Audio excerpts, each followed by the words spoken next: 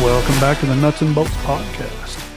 This week, just got the three of us, myself, Matt, got Clay Ricks, and Jason Hill. What's up, guys? Howdy. Oh man, just living. Oh man, I freezing up here. No, It's cold, dude. Freezing my ass off. Walked outside, like -6 wind chill. What the hell? Yeah, it's a snowpocalypse without the snow. I told Mark he was leaving town this morning. I was like, "You take this Canadian weather back with you." Yeah, ain't no joke. But yeah, we got a little bit of snow, and more just flurry than anything. By middle of the afternoon, sun come out a little bit, and it was all gone real fast. None of it stuck or anything, but it's still like 11 degrees here, some crap. I'm like, North Texas ain't built for this. Yeah. And if I look out the window and there's an Eskimo walking through my yard, I will not be surprised.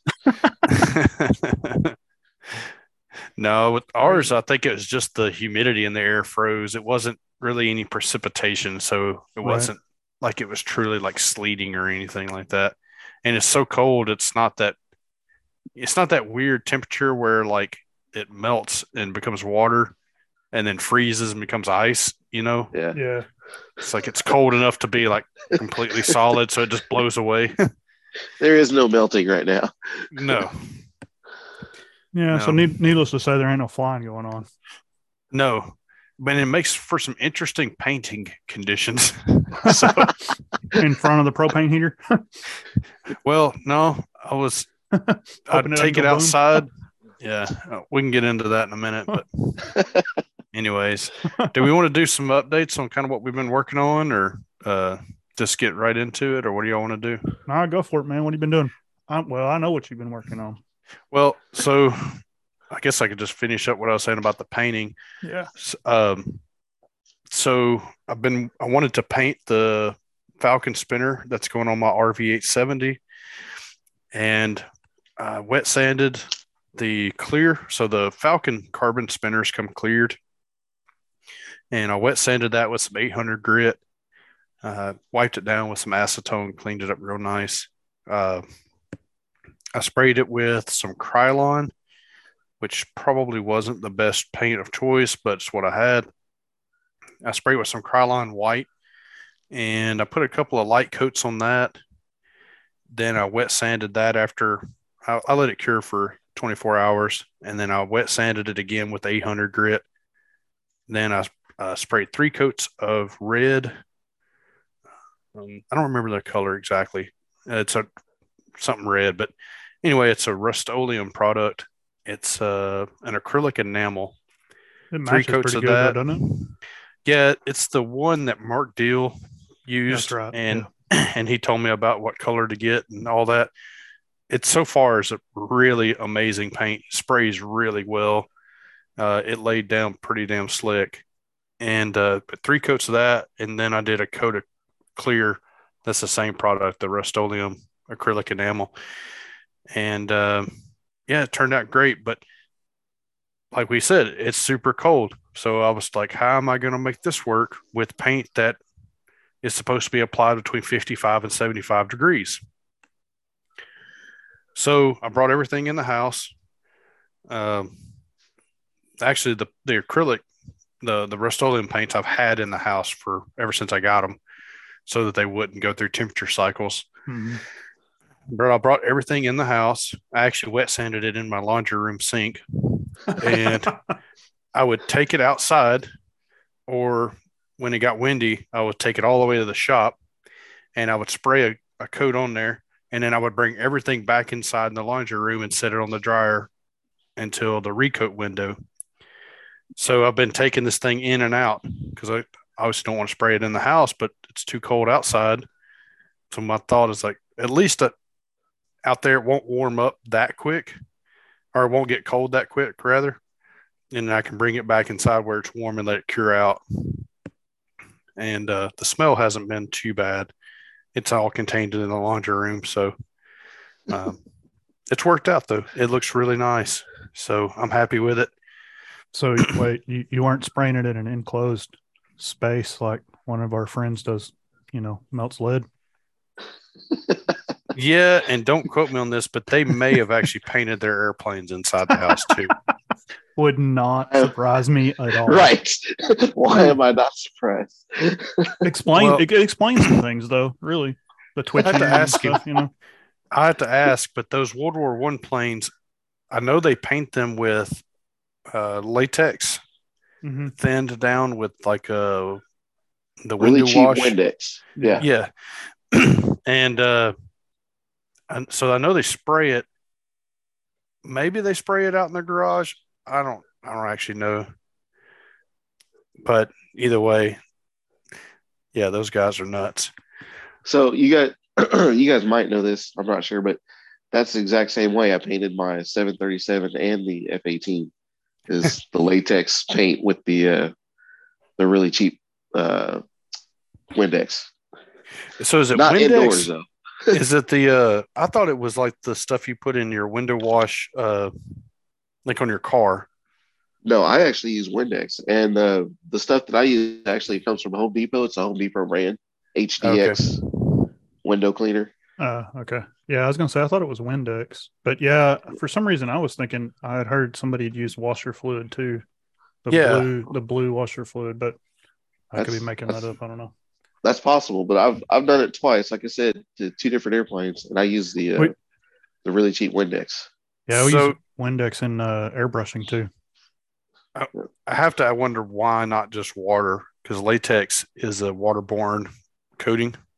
It helps it flow, if I understand it correctly. I know in the airbrush, the Windex helps it flow better.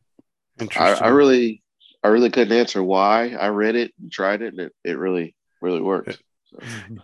I would have thought water would do okay. Back a long time ago, when I was still building the little blue core foam airplanes, the blue fanfold, I used some apple barrel acrylic, and I just thinned it out with water. And at O'Reilly's, you can buy this little aerosol. It's just a tube of aerosol with a glass jar that goes on the bottom. Yep. And I would just put my paint in there, and I'd add a little bit of water and keep mixing it until I got it to where it's like, yeah, that's about right. And then I would spray it, and it worked great. So anyway, that was just plain old water. Yeah. But no, so the spinner is for my RV870, which I'm finally working on. I've had this thing for a while, and I don't know if I'd started it when the last time we recorded, but I've been working on that. I've got it probably about 70% done. I've still got a few things left, but I hate to say it, I got some of the time-consuming stuff left. Some of the most time-consuming is done. Like all the wiring is done. It looks good. What's left is the cutting the cowl, setting up the throttle arm. I've got to install the mufflers. Obviously, that comes after the cowl is cut, but still got to drill the spinner back plate. So I've still got a few things to do. But yeah, the pictures I've seen, it looks really clean, man. That's a good looking plane. I know it's got a lot of room inside it, but it came out really good. I appreciate it, and I put a lot of time into that, like I always do. But I think this may be the cleanest one yet, actually. Yeah, it looks good for sure. That fuel tank looks awesome.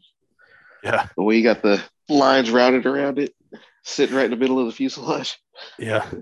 So one of the things I did do this time, I've used the little foam wire holders that Northwest RC sells.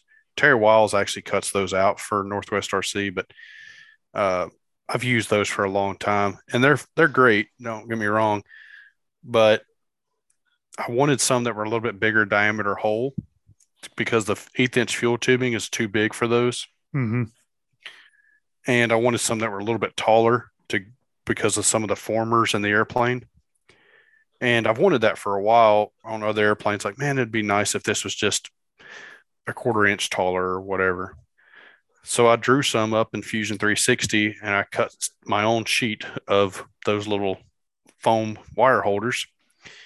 And pretty happy with how they turned out, actually. That foam cuts incredibly well with the laser. Oh, yeah, I bet. It's amazing. It even engraves okay too. So the fuel tank, I actually put my company logo on the little fuel tank pad. I was like, yeah, this is a little over the top, but That looked cool. yeah, So and might as well experiment while I can, right? right. And this is also the first one I've done. I have no zip ties in it anywhere. Everything is either the little foam pieces or Velcro. How did you stick And the foam pieces down? Like medium CA or what? medium CA, yeah. Yeah. Okay.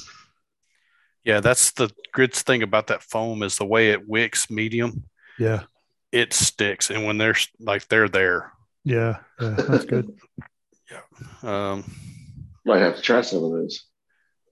yeah. And I went over the top. This plane comes equipped. I bought the RFSV, so it has all the extensions in there. Yeah, I ended up putting all new extensions in it that I built with Powerbox wire. I can't really say why. It started out with the extensions for the elevator were just a little bit too I, short for my I, liking. I was going to say they were a touch too short. Yeah. Yeah, and then that turned into, well, I'm going to do the entire airplane. So, and I wire loomed it and all that stuff too. So, um, but yeah, it turned out nice. I'm really happy with it so far. Um, but And you put a plate on the bottom of the pilot too, didn't you? yep, Put it in there. I'm glad you reminded me of that. So yeah, I took the pilot figure that I bought from Aircraft International, set it on my scanner. Mhm. So I actually learned a little bit about Fusion 360 in doing this. So I set it on my just a HP scanner printer that I've got, and I Okay. scanned the base, and then I took that and I imported it into Fusion under the canvas, which allows you to draw on top of it. Right. And I tried a few different ways. I tried doing like ellipses. I tried different things, but it's not a perfect ellipse. So that was where it was kind of throwing me off. So I ended up drawing it as a spline, I believe is what it was called, like fixed spline or something along those lines. Mm-hmm. Anyway, I played around with that quite a bit because I'd never used that feature before. And I drew it all out and I had it looking right. And then I pulled it into, or I went in and did the manufacturing tab to turn it into like a tool path and export it as DXF, blah, blah, blah, all that stuff, right? So I pull it over into, or no, I was getting ready to pull it over into Lightburn. And I had, so I took the pilot figure and I set it in the cockpit, and then I took a pin and like I positioned it like, okay, because I didn't know where I needed the bolt holes to be in that wood plate that I was making. Yeah, because you put blind nuts in it, right? Yep, I did. So, yeah. Okay. So I needed to know where at on that plate those blind nuts were going to need to be Yeah. in order to match up with the way the canopy was made.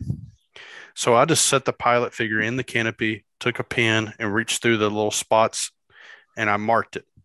And I thought, okay, I'll mark it. And then whenever I draw it in Fusion, I can use those little marks. And then I'll just make a hole the diameter that I need it to be, which is like 4.5 millimeters for a 3 millimeter blind nut. Okay. When I went to draw the 4.5 millimeter hole, it was bigger than my whole drawing. And I was like, oh my God. I was like, it's out of scale. I was like, so I had to learn how to scale the canvas mm-hmm. to make it work. I didn't know that. And so I ended up wasting, it took me probably 3 times longer than it should have because I was learning as I went. Right. Right. But anyway, once I got it all right, I pulled it over into Lightburn, went out and cut it, and it fit right the first time. Nice. So I was happy about that. And then what I ended up doing is I cut it out of just birch ply first. And I got in a hurry and I didn't set my laser just right. And I had it cut, I had to set it up for like 1/4 inch thick. I was cutting 1/8 inch, so it charred it a little bit. And I was like, not real happy with that. So I'm going to cut it again. And then I thought I should probably use light ply. I don't need the structural strength of birch. I've got a little bit of light ply. So I ended up cutting it out of light ply, which laser cuts amazingly. I mean, it's just, you can cut that stuff so fast I bet. and with low power, and it gets very little to no char on it. I mean, it looks amazing when it's cut. And ended up cutting where the blind nuts went. I made some little circles so that it was 2 layers thick right there. Then I thought, well, I need to make relief cuts into the pilot figure itself for those, right? Because I'm not just going to be able to just mash it in there. So then I made a makeshift hot wire or what do you call it? Hot wire foam cutter. I tried to. It didn't work. I mean, it did, but it didn't. Man, the soldering iron didn't just wall it out. Yeah, well, that's what I did. Is I took a soldering iron. I took one of my old irons. Well, I've done this before with foam, and it worked out really well. I took one of my old soldering irons, and you know the your X-Acto handle, how it's got the little compression sleeve on the end. Yeah. Yep. A Hobbyco soldering iron, that compression sleeve fits down in there almost perfectly. Nice. And so what I was doing, this was 2-3 years ago, I was trying to install LED, like some circuit board LED light strips that had came out of like a Hobby King fly beam, I think is what that thing was called. They weren't LED strips like what the flexible type. They were like on a circuit board, right? Oh, okay. Yeah. So I was trying to put those into a fun cub because I wanted to make a night fun cub. And this thing turned out amazing, actually, when it's all said and done. And I was really proud of myself on this one. But I was like, how am I going to cut a channel into foam? And what I ended up settling on is I took an X-Acto blade and the little compression piece I'm talking about, and I took an X-Acto into that compression piece and then down into a soldering iron, and it would heat that X-Acto blade up enough to cut foam with it. Pretty reasonable. You made a hot knife out of it. Yep. Yeah. And so the other thing I did to make the little channel cuts in that foam is I took my solder torch and I heated an X-Acto blade up super hot, and I actually bent it around 180 and made like a groove cutter. Yep. Dude, it would fillet that foam out perfect. It was amazing how well it worked, actually. So I thought, well, hey, with that in mind, I'm going to makeshift a hot wire foam cutter with a paper clip. I was like, I just got to make 2 holes. It'll be fine. Didn't transfer the heat at all, hardly. So what I ended up settling on, after I burnt my fingertips pretty bad, what I ended up settling on was taking my soldering torch and heating up the paper clip super hot. And while it was in the handle of the soldering iron, I just cut out some little crude little holes for my blind nuts to go up into. And then I glued it up with some Beacon foam tack and just let it sit overnight. And it's actually sitting here. It's in the canopy now. It turned out really nice. But so yeah, I've been trying to been having to make processes a little bit on this build, which is fun. I enjoy that part of it. I'll say sounds like it's working out for you. Yeah. I do it all the time, man. Yeah. The level, I'm not at your level yet, though. I've got all kind of little funny tools that I imagined up. Some of them worked and some of them didn't. Yeah. I think that's the part that I enjoy. And Jason's actually you're the one that got me thinking this. Like 3D printing stuff. For a long time, I was like, I don't really have that much need for 3D printing stuff. I was like, battery trays, knickknacks here and there, whatever. And then you have a 3D printer, and like how many times I'm like, I need a tool. It doesn't necessarily need to be super strong. I think I can make that work. If you can think of it, you can do it. Yep. So it's funny, like making up makeshift tools to just It's like I don't need it to work great. I just need it to work a couple times. Right. So, that's pretty much it. I know since the last time we recorded, I don't remember. I really don't remember what all we talked about, but the RV8 has been the focus of my attention, and it's mostly done. I would have probably finished it today, but it's just too cold out in the shop. My shop's not insulated or heated or nothing. So the only heat I have out there is basically sitting directly in front of our propane heater. Right. So you need 3 or 4 of them. Yeah, and the way as it's cold built, as it is. well, and the way it's built, I walked out there in the shop, and even my house, the wind is just blowing through every seal, like it's blowing through my back door, and Yeah. I had to put some towels around it. I'm gonna have to re-weather strip it. It's that kind of cold. It's like when it's even cold blowing through the windows and stuff, you know. Yeah, yeah. My kitchen window's the same way. So, anyway, Jason's been working on something pretty exciting that we hinted at a few weeks ago. Yeah. You ready to spill the beans, Jason?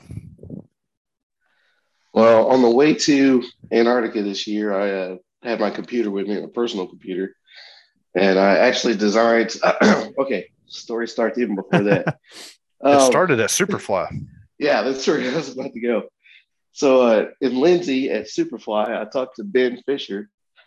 As he was packing up, I was bugging him, asking him questions, and he explained to me the process he used to make a mold for a composite aircraft that he worked on.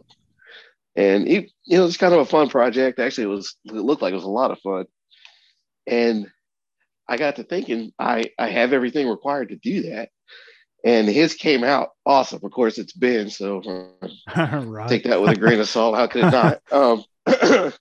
But he gave me the idea, and I figured I had to try it for myself. So on the way to Antarctica, I spent time designing an aircraft in it's actually called what's the name of that program? I actually bought a program that helps you build the fuselage or the what do you call it, 3D model of the fuselage. It's It's a design DevFuse. software or what? Yes. Okay. It's called DevFuse, DEVFUS, I believe. I'm trying to get to it on my computer right now just so I can be accurate.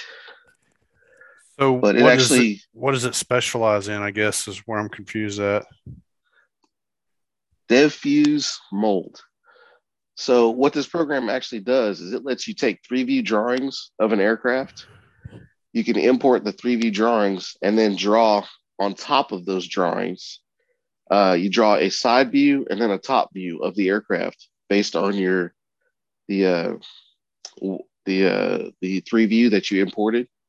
Mm-hmm. And it uses those 2 drawings to actually build a fuselage, a 3D STL of a fuselage. That's cool. Nice. Yeah. Yeah. And it works very well. I've done 2 airplanes on it. One was just for fun. I was kind of practicing. And the other one that I'm actually printing now, I took a little bit more time with and perfected. But it has all the, I guess you call it plugins to make for instance, a canopy hatch. You could make wing slots for the horizontal. You could even make the vertical part of the fuselage if you want to. And this program is it helps you do all that. It takes a little bit of tinkering with to get good at it. I'm not good at it by any means, but I'm functional with it at this point, and I really like it. So I've actually got plans for another airplane or so that I'm gonna try to mess with here in a little while. But so first, I gotta say I'm not stopping work on my big B-52, but right now it's cold out in the shop, and I really don't want to be out there. I can warm it up, but it takes hours to do pre-planning, and between working and it getting cold or not cold, but dark at 5:30 in the afternoon, I just don't have the motivation to go out there. Right. So I kind of been spending time doing this. I've printed about half of the buck for the mold, And the aircraft that I'm actually designing right now is I did design printing the buck for is a 120 inch B-52. So a little bit smaller, a little bit more manageable size, still giant scale, and still should be able to incorporate a lot of scale things like the landing gear, working bomb bay, uh, all that kind of thing. I'll probably 3D print the nose just like I did for the big B-52. Um, Actually, no, I've already I've already drawn the nose. It's part of the fiberglass fuselage. So um, anyway, it should be a lot of fun, and I'm looking forward to getting started on it. The 3D printing looks great. It's got a hatch in the nose for the batteries. The actual cockpit comes off. Excuse me, that's not for the batteries. The cockpit comes off. I'm actually planning to put the radio equipment up there and the on-off switch. So the hatch for the cockpit basically comes off, and right inside there will be your receiver and the on-off switch, easy to get to. She's going to make it magnetic or what? Probably, yeah. So what size power system? That's 64 millimeter, maybe. I was actually planning on 70 millimeter fans. Okay, but 64 or 70 would be fine for what I have planned. Okay. I've actually have it written down somewhere in a folder, or not folder, but in a binder around here somewhere. I don't know where I did with it. It's probably out in the shop. But yeah, I planned out the power system already. That's one of the things that's also nice about this. It should be a lot lighter. I can go down to like 4-cell batteries, which will. Dare I ask how many motors? How many fans? Well, it's still going to be 8. Oh, okay. All right. Just making sure. Yeah, I'm still planning on 8 fans.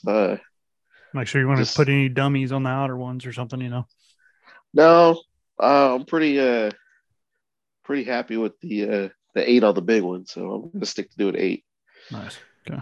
So will the engine nacelles, would you be able to basically modify what you've already got for the big one to make it fit the smaller ones and just so 3D print those, or are you going to try to mold them? I was actually thinking about that this afternoon. That's one part of the airplane that I haven't tried to work on yet as far as designing. But I do think that I could basically miniaturize the nacelles that I've already built. I could also make a buck to make a fiberglass mold for those, but I think it's easier just to 3D print them. Mm-hmm. So, long story short, I haven't decided yet, but there's a couple different options I could use. Well, with the design you already have done, if you could just tweak it, that would probably save you countless hours. Right. And, and I like that design. And it's lightweight. It's serviceable. There's a lot of perks to the design you already have. So I agree. It's a pretty workable design. So that's definitely an option. Just miniaturizing it. Mm-hmm. So, well, I guess one of the bad things about this is that it's given me more ideas. This whole process. And after the drawing work is done, I mean, printing the 3D printing is easy. Oh, that's another thing, Matt. By the way, thank you for the help with the Sidewinder. I was going to ask if you got it going. Oh yeah, so good deal. Because of this whole project and undertaking, I actually bought a whole nother 3D printer. I bought a large format 3D printer, which just means it has a bigger build area than the printer I had previously. And the Sidewinder is 300 millimeters by 300 millimeters width and depth, and then 400 millimeters tall for the build area, which is relatively big. For an in-home printer, it is big. Yeah, it's like 12 by 12, give or take. Yeah. So, and it's actually printing right now, printing some fuselage pieces right now. Nice. It's not as intuitive as my Prusa, but it works. So yeah, I've been real happy with mine. Yeah. So. Yeah. The bulk of the printing you do is on those artilleries, really, isn't it? Yeah. Yeah, that's what I prefer to use. Although I've got that Creal. Actually, I've got a couple Crealities. I've got those Ender threes, and then I have that CR10S, which is also large format. It's the same size build plate. 12. It's 300 by 300, and it's nice. I can't do TPU because it's not direct drive. Gotcha. It's Bowden tube, but otherwise it's almost the same. You know, I like the artillery a little bit better. The touch screen and stuff. It's a little bit easier to use. The screen is nice. I do like it. That's one of the features I really like on it. Yeah, I have all kinds of mods for that thing too. Which you can Um, do if you really want to get into it. I need to look into one of the forums for. I'm on a Prusa forum, but I need to get into one of them for the artillery because I'm sure there's a bunch of little things I could do to even make it a little bit more user friendly. I'll send you a link because there's a guy that's building replacement boards and stuff for it, upgraded stuff, upgraded Okay. fan setups and all that kind of stuff. But I'll send you a link here in a second for it. I So appreciate it. Yep. it's funny that we're talking about this because I actually saw a post, it was yesterday, I think, maybe the day before, on the Fusion 360 group. And there are guys that I didn't realize Fusion had this option at all, but there are guys out there that are running their 3D printers directly, like they're writing the G code in Fusion rather than exporting it to like Cura or something like that, like a slicer. Yeah. Interesting. Yeah, that's what I thought too. And there were some guys that were saying that they liked to use Fusion for everything because it was just one program. And of course, there was a lot of guys that's like, well, Cura has way more detail and you can fine tune it better and so on and so forth. And for me, with the way Matt showed me how to do it, you just go in there and click 3D print and then it exports it to Cura. Cura opens automatically. I don't really understand the whole reason behind writing the G code and slicing it in Fusion, but apparently it has the capability. So, Well, see, it's like Prusa Slicer versus Cura. It's a lot of times it's whichever one you started with, but like whichever one I get good results at, that's what I stuck with. So when I started getting good results out of Cura, I just never moved away from it because I tweaked Cura enough that I'd spent enough time with it that I was comfortable with it. And so I just kept using it. But like Prusa Slicer is good too. I haven't ever tried to do anything out of Fusion like that though. yeah, That's interesting. there was Uh, mostly guys that were using Cura on this particular post, but there was a few guys that liked the Prusa slicer. Yeah. Um, so I thought that was kind of interesting too.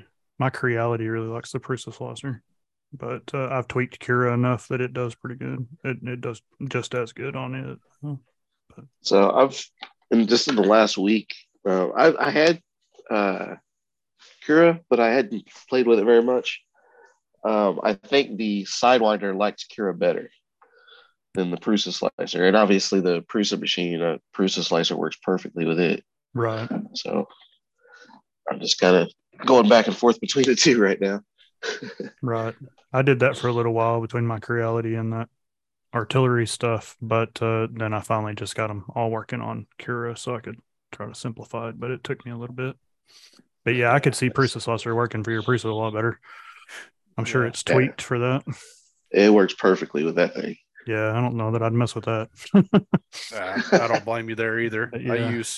I use Cura because that's what Matt showed me. So I knew how to make it work. you guys are way more refined and in depth with your 3D printing than I'll ever be likely. I Give mean, it time. I dabble and play. Well, there's a difference in what I'm doing. Like Matt's doing the figurines with the what do you call it? Resin. The resin printer, you know. Yeah. Right. And Matt's got a lot more better detailed stuff, and then you're doing stuff with the, you know, with the airplanes and and I'm over here making like glue caddies and like bed leveling tools for my laser. That was one I was pretty proud of though, for that matter. But I've been making like fixtures and just things like that more than I do like All anything functional that. though. Yeah, exactly. You Yeah. know, I mean, Yeah, Yeah, I'm looking at it from the utility standpoint rather than the cosmetic. So Right. if it doesn't come out perfectly cosmetic, okay, as long as As it long as it works. stays together. Exactly. Yeah, I hear you. So Eh, I go back and forth. Some things are functional, and I don't care what they look like. And then there's others. When I'm printing, for example, the whole nose cone of an airplane, I want it to come out perfect. But, yeah, Right. Yeah, that's worth printing a couple times if that's what you have to do yeah, to get the flaws out of it or whatever. just depends on what you're doing. exactly. Depends on what you're doing.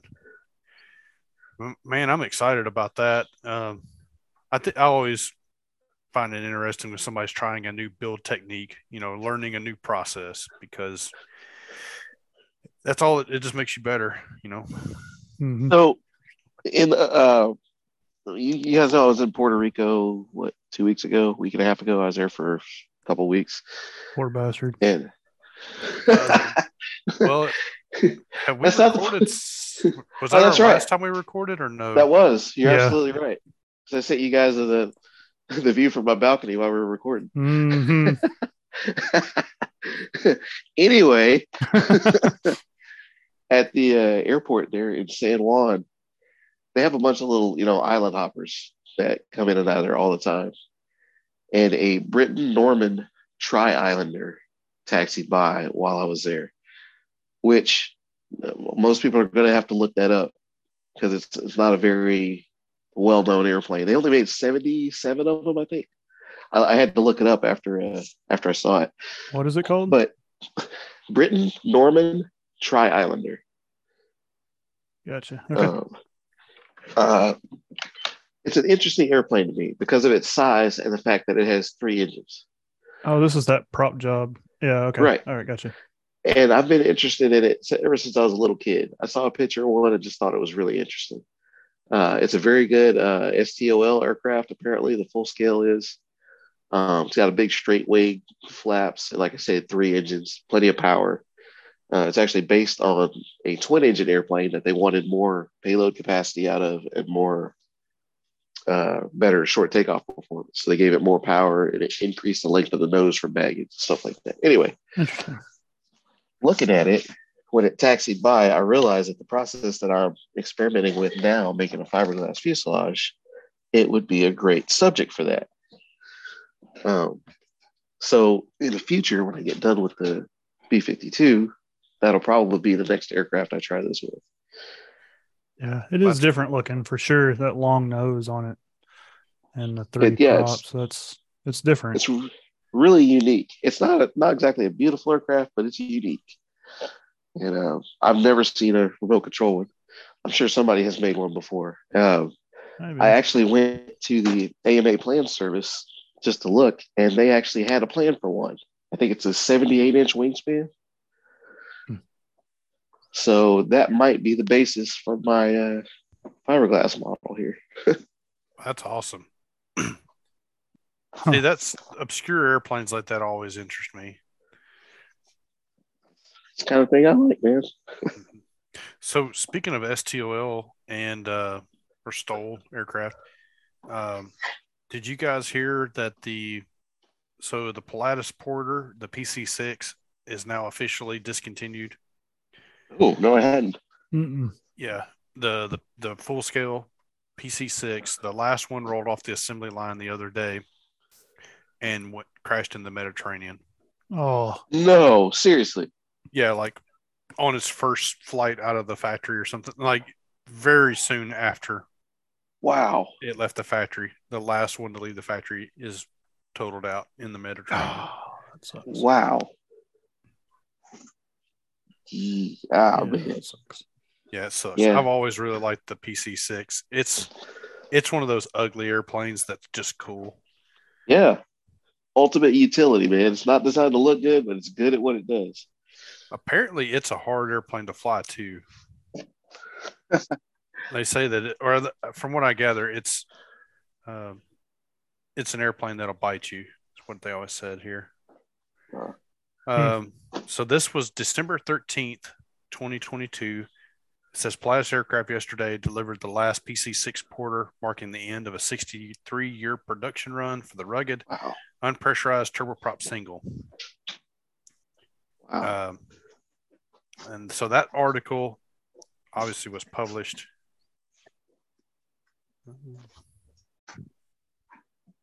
I think it looks like an anteater. So That's what it reminded me of. Yeah. Aardvark. Yeah, an aardvark. Yeah, there you go. see if I can find this article here where it talks about the fate of the last one. I think that just means they need to build another one. Can't go out on a Right. the last one going into the ocean. Come on. Can't have that. There it is. Yeah, the very last Pilatus PC-6. Just after takeoff. Does that say Helicon? Heraclin? Hercleon? Hercleon? I don't know. Yeah. Yeah. I don't know. So- where it was So The way I read it, it was on the delivery flight from the factory. that's crazy. You guys remember Air America, right? Oh yeah, Oh, that's yeah. why.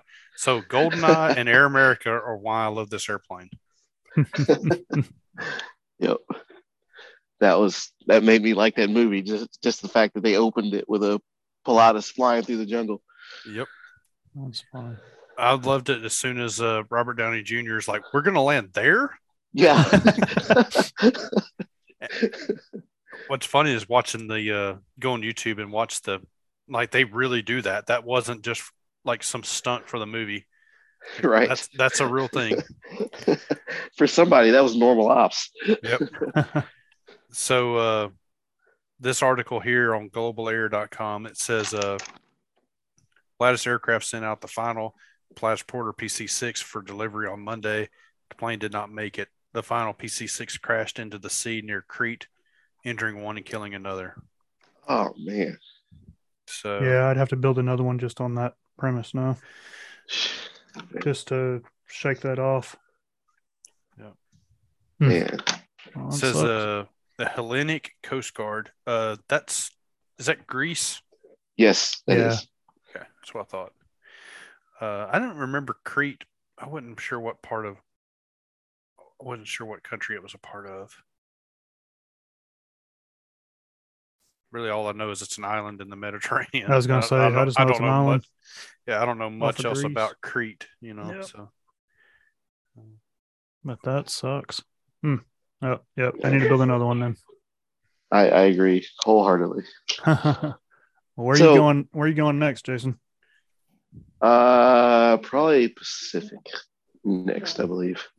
So back towards Hawaii, Guam. I was gonna say, area. imagine that you're gonna go sit in Hawaii for another 3 weeks. You poor bastard. while we're freezing our asses off over here in the Mm-hmm. Midwest, Someone has to do it. I keep telling you that. Uh-huh. well, Making what have me you been up question- to, Matt? Making me question all my life choices at the moment. Like I went the wrong direction.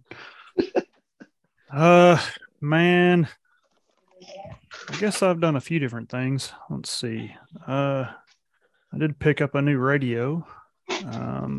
The X18 SE from Free Sky finally came in stock at Aloft, so got that ordered, got it in, been messing with it. Was going to install it on a receiver in my 60-inch Extreme Flight NG, but I haven't got that far. The weather hasn't exactly cooperated, and time hasn't allowed me to either. So, but I got a handful of receivers. I've got a lot of the smaller Archer receivers are out of stock, so I'm kind of waiting on those. But Mark had one of the 6-channel Archers, which is it's tiny. That I'm going to use in a flat foamy. So I've had a JTA extra for, I don't know, over a year that sat in a box. I'd open it up, look at it, see all the carbon pieces. Nah, I'll do that later. Close the box back up. But I finally sat down this week and started working on it. And I've got it about glued up. Got a few more pieces to go. and then put the electronics in it. Hopefully, it's probably Saturday. What is today? Thursday. So yeah, I'll finish up the gluing tomorrow. Hopefully, put electronics in it on Saturday, and then program it up on that new FreeSky radio, and go from there. So I'm excited about that. It's something different, something new to mess with. I really like the features of that FreeSky radio. So I think the next thing I'll probably do with it, because they've released full integration with the Icon Brain fly barless controllers. I'll probably hook it up through one of my helicopters and work with that just to mess with it and see how it does. But I've flown a couple different models on them with Mark and Bill both having one here. It's a little different. The stick throw on it is noticeably more than my Futaba 18SZ that I've been using for years. So that's a little bit different to get used to. They have some limiters that you can put in it, but I don't know very many people that have used it. But I think I'm just going to try and get used to it the way it is. With the extra throw, one thing we've noticed is you can drop your expo down to considerably less than what you were using, because you've got all that. I don't know if I want to call it resolution, but Mechanical just expo. That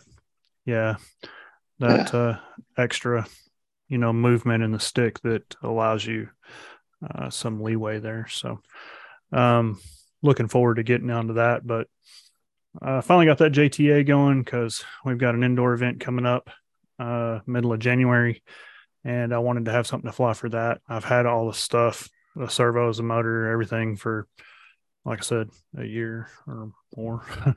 And I finally got around to putting it together. But I think so that's the story with a lot of JTA planes, unfortunately. I had mine for like a year before I finally put it together.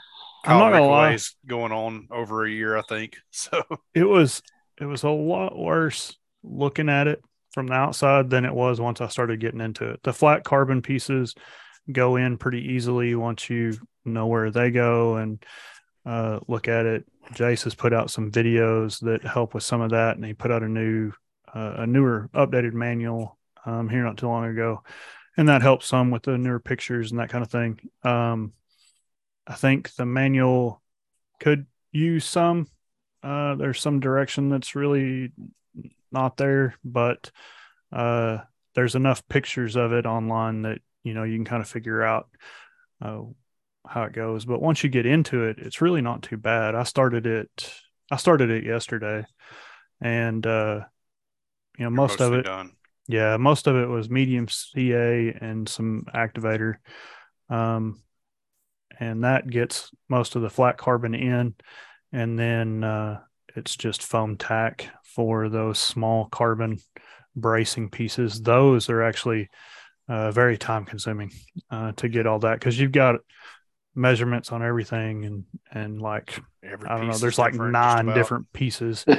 Yeah, there's 9 different lengths or something of pieces, and you've got to kind of sort through those and set them out and that kind of thing. So I actually made the mistake of gluing the top fuse on before I started putting the bracing in, which I shouldn't have done. I got ahead of myself.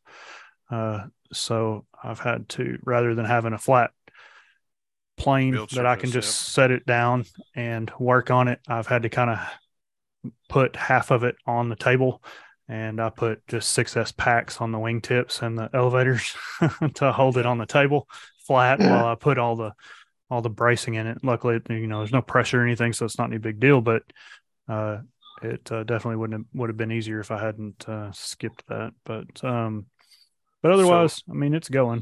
So another one,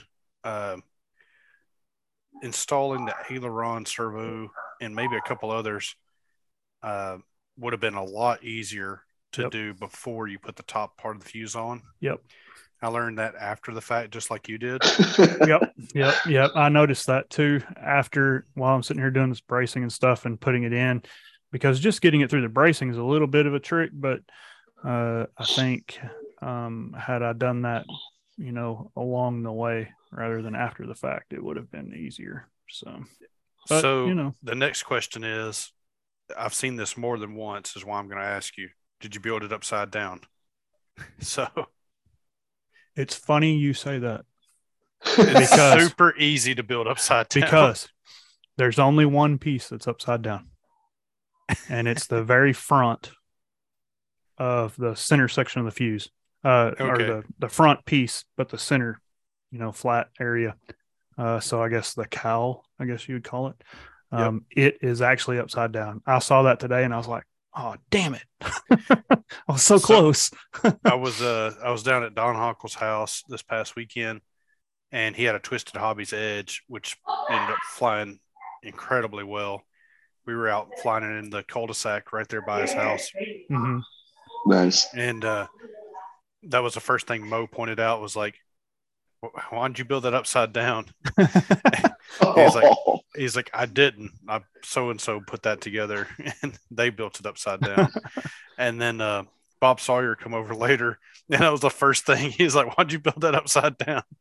Well, with this one, if you didn't know, it would be hard. It'd be hard to tell. There's some white gap pieces between the red and the black that's in that front piece that if you don't know how it's supposed to go, you wouldn't notice. But so it's hard to see. I see it now that I went back and looked, because I was flipping through the pictures and I'm like, wait a minute, that doesn't look right. Yeah. And I was putting that bracing on and I'm like, well, my dots aren't on this piece, and it's because I have it upside down. So not a big deal, but yeah, it there was that one section. But luckily, the rest of the colors kind of blend together. I don't know if he did that on purpose, in case you flip one of them upside down the wrong way. But the rest of it's all gone together. Well, you wouldn't be the first, and likely not the last. So. I was a little bit surprised. I figured there would be a flat carbon piece that went into a slot in the rudder to stiffen it a little bit, but there's not. So I was a little bit surprised by that, but apparently you don't need it. So I think the control horn did that. Yeah, the control horn runs front to back, but I was thinking there would be one vertically, tip, to each end, top to bottom, maybe just at an angle in there, but there's not. So I guess it flies fine the way it is, but I've got a little bit of a tweak in my rudder. It's got kind of a bow to it that I'm going to have to set it down and flatten it out. But like I said, the rest of it's all going together pretty good. So I can't wait to get it going. I'm hoping Saturday, like I said, to have electronics in it and get to test it out and play with that new radio a little bit more. So something that I have found with those, if you ever notice in my shop, they're all hanging up from the ceiling or from one of the rafters. Mm-hmm. That's why. Because if they sit, it's real easy to get wonky little bends and stuff in them. Yeah, I think it just got, I probably stacked it back into the box wrong one time, or put a piece underneath the fuse that has the rudder already attached to it. And that's probably what caused that. So might just have to trim it out. But yeah, it'll get hung from the prop once it's done for sure. Yep. So, but yeah, that's really about it. That's all I've been doing. Besides trying to stay warm the last 2 days. Especially today. Holy crap. I'm certainly excited to get to try out your radio as well. I've got to fly Bill's whenever you guys came up the other day on that 60-inch Extreme Flight Laser, which was a bad move on my part because holy shit, that thing flew good. I really liked that airplane a lot. Yeah. It flies really well. Yeah, I haven't flown a 60 much in a while now, having the Raven, but man, I liked that Extreme Flight Laser a lot. What I will tell you is, like, if you put that radio on a helicopter, make note that your pitch travel, you've got more travel in that stick. Yep. So if you're doing autos, like, make sure you actually go positive before it hits the ground. Yeah, Mark. Not to name any names, Mark. But it was a pretty impressive thud, and I kept waiting for it to slow down, and it never even slowed down before it hit the ground. Wow. Well, Yep. I noticed the throttle travel was the only one that I really noticed. The right stick, I didn't really notice it. I know you mentioned that, Yeah. and I only flew for 4 minutes, so I didn't get a lot of time to really play with it and learn it. But um, when I went to land that plane, I had to. I was like, man, this thing's not slowing down. Well, it's because I was at like half throttle. Right. You have to, Because it felt like I was lower in the throttle than I actually was. So Right. it would take a little bit of getting used to on that. But overall, I liked he has the X18S as well, doesn't he? yeah, he has an S. Mark has an S, and I got an SE just to get something different. It actually it bought me some time because I needed to save some money, and they weren't in stock anywhere. So I was waiting on Aloft to get them, and the only difference is I think it's got a little bit more memory in it, but the screen is the primary difference. It's just a little bit broader and it's got a matte finish to it. So other than that, it's the exact same radio. The S has those CNC gimbals or sticks, and so they all have Hall effect sensors in them and that kind of stuff. So they're super smooth. It's a nice radio. It's hard to beat. Yeah. The money. Yours has got holy cow. the candy red finish compared Yeah. to theirs is black and blue. Yeah. Yeah, I think Mark got the black one. I think Bill's got a blue one, and then I've got the red one now. And the red, I was kind of wondering about it when I first ordered it, but it looks a lot better in person, I think. Okay. To me, I like it. I really like it. So, hoping, like I said, I gotta get familiar with it because it's a lot different. I mean, it's like handing somebody my 18SZ that's been flying Spectrum all their life, and having to learn it. So. Well, Yeah, that's something else I want to try out. I just like to check it out because all I've been hearing is nothing but good things about it, and so I'm anxious to get to play with one a little bit more. So yeah, well, for sure, man. I'll get that. Like I said, I'll get that indoor and that 60-inch on it. I think those will be the first two, and then definitely like when we get down there, San Antonio in January. Fly the crap out of it. Yeah, and speaking of helis, though, you mentioned the interoperability with the Icon, but I've got this CGY 760 for you to help play with. So I don't want to work with that thing because then I'm going to have to buy one. Well, damn it! And this podcast doesn't pay good enough for me to do that. You're telling me. Well, I don't really think you get a choice. I mean, Matt, you're helping me with this. So. Yes, sir. No, I really, actually, I do want to work with that thing, and see how we can get it going. Because I haven't set one of them up yet. Yeah, and I got I think it's called the GBP or something like that. It's the programmer. The program box. Yeah. Yeah, since we don't have the 32MZ like a couple of those guys over there at the Magician podcast. The Siegfried and Roy podcast. Yeah. I was going to say, I know a couple of those jackasses have 760s, but, and 32MZs. There's two of them. Yeah. Have them over there because Kenny's got one too. Yeah. I was going to say one guy, he's actually a really stand up, nice guy, Kenny Sierra. That other Mike Westbrook, though, I don't know about that guy. He's the only one that's not a shithead on that whole damn podcast. Who, Kenny? Yeah. Yeah. He's the only respectable guy on the whole damn thing, man. Kenny makes it worth listening.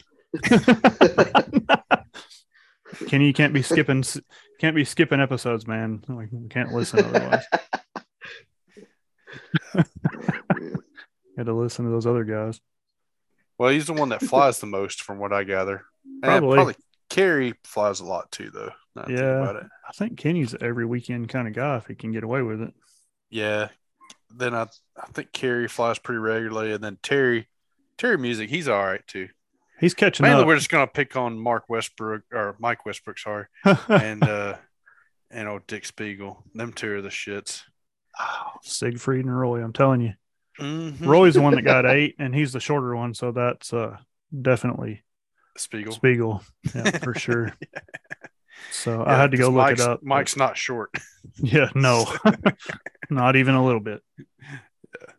But yeah, man, those guys, God almighty. I And actually then- was talking to them about. So I've got to go down to San Antonio the week before the indoor event for work. So I'm actually thinking about loading up my Oxy 5 and maybe a couple other Hell things yeah. in there as well, and going out and trying to go fly with Mike the Yeah. weekend before. Yeah, that would be good. Yeah. So That would be good. Yeah, I'd like to get down there and fly. I need to get down there and fly again. Well, I've only been down to the Austin area one time, met up with them to fly helis one weekend. And but yeah, I need to get back down there. But apparently he's a member of a really nice club that's got a big concrete runway, and I think they got electricity out there and all that stuff too. So that would be one I'd like to go check out. say I think the one I went to was Georgetown. I want to say had a Petromat runway. It was nice. It was a nice setup, but Yeah. But yeah, those guys, man. Dude, I tried to call in. I tried. I was driving home. I couldn't get it to connect. He sent me a link. I got it to go, and then there's like a 16-digit code to get into the damn Zoom meeting, and I couldn't make it work driving on the highway. So Yeah, I I gave copied up. and pasted it. Yeah, I was driving back from San Antonio whenever I called into it, and yeah, it was a good time. Briefly, they kicked me off pretty quick. I was at a dance recital, so they wouldn't have appreciated me calling in while I was sitting in the theater, so or in the auditorium. Right. But they kicked you out pretty quick, did they? Oh yeah. They didn't like our Randy Marsh being on their podcast. Well, so I had to come up with the pseudonym because I was like, they're not going to let me in there. Maybe if they see a Randy Marsh, they'll be like, oh, okay. That's funny. Then they didn't even know who Randy Marsh was. I'm like, Jesus Christ. I bet I get this podcast out before they get that one done. Oh yeah. And that was last weekend, like last Sunday. Yeah, it was Sunday. Yep. But anyway, that's all good. So back to busting balls. Tanner Curtis can't order a burger for shit. He orders burgers like a 5-year-old. Did you see that picture he posted? It was horrible, man. Like who the hell orders a burger like that? It's like no wonder you don't like Whataburger if you order meat and cheese only, you fucking child. That's ridiculous. I have never got one that looks like that ever. Never. No, never. But I'll be honest, I don't usually get burgers. I get patty melts when I go to Whataburger. I've eaten a lot of burgers from there. Yeah, man. That the one with the chilies on it. I forget what they call it. But I like the hot ones, the spicy ones. Yeah. And they've had several of those over the years. Yeah, I don't remember what the last one was. It was a chili. Had the Hatch chilies on it.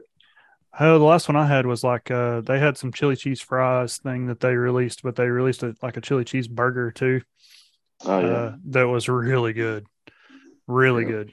It had the Whataburger onions on it though, so you had to be a little careful with that. But because for whatever reason, I don't know where the hell they get their onions from, but dude, it will stink up your car, your house, your whole life for a couple of days if you get them damn onions. That's crazy, but it was really good. And see, that's what I love about the patty melt is it has the grilled onions on it. Yeah. And then whatever that sauce is that they put on there, oh, so good. Yeah. Yeah, In-N-Out can't touch that. No. Even with that dog vomit shit that Tanner gets on his fries, it just ain't the same. That Thousand Island dressing looking stuff, whatever it is. How could he eat that, but then he go order a burger with just meat and bread for Whataburger? What? He says that he told the guy to give him the In-N-Out, give me the one that's going to make me not like In-N-Out, or whatever. He's like, this is what the guy gave me. I'm like, he's probably like, fuck this guy. He grabbed a patty that's been in the warmer for the last 8 hours and threw it on a stale bun that's been laying out. And dude, it don't matter who makes it. If there's no like mustard or mayo or nothing on it, it's not going to be good. No. So somebody needs to educate that boy. Right. You got to get that super secret menu thing going on to you got to order shit that ain't on the menu in order to get a good burger at his place. And here you can go, I just need a number one with cheese, please. Well, he was like, "Oh, it's a super Right. secret menu that everybody knows about." It's like I didn't. The first time I went to In-N-Out, I didn't. Why know don't they about just put it on the super menu secret then? Right. Let's make it an offering. I don't understand why they don't just put it on the damn menu. Oh, maybe because it's In-N-Out and they suck. So Yeah. Well, I'll concede that neither Whataburger or In-N-Out are the greatest thing ever. But my first experience with In-N-Out was it didn't live up to the hype. So there's that. no. Well, Tanner's ordered. Whataburger at least lived up to my expectations. You know, Well- it's like, okay, it's going to be a burger place, whatever. And it's like, okay, it's a burger place. In-N-Out, all I'd heard about was how great it was. And I went there, it's like, Nah, yep, no. no. I've tried it at least twice. I was underwhelmed Well, every time. he apparently ordered that same burger like 6 different times in 6 different restaurants, and he's surprised that it was sucked all 6 times. I'm like, dude, Definition of insanity. like exactly, Yeah, right. exactly. Let's keep ordering the same shit, expecting something else. I don't know. So Anyway. that's like a smash burger. Wasn't impressed. Yeah, we had one of them here for a while. It is now gone. Yeah.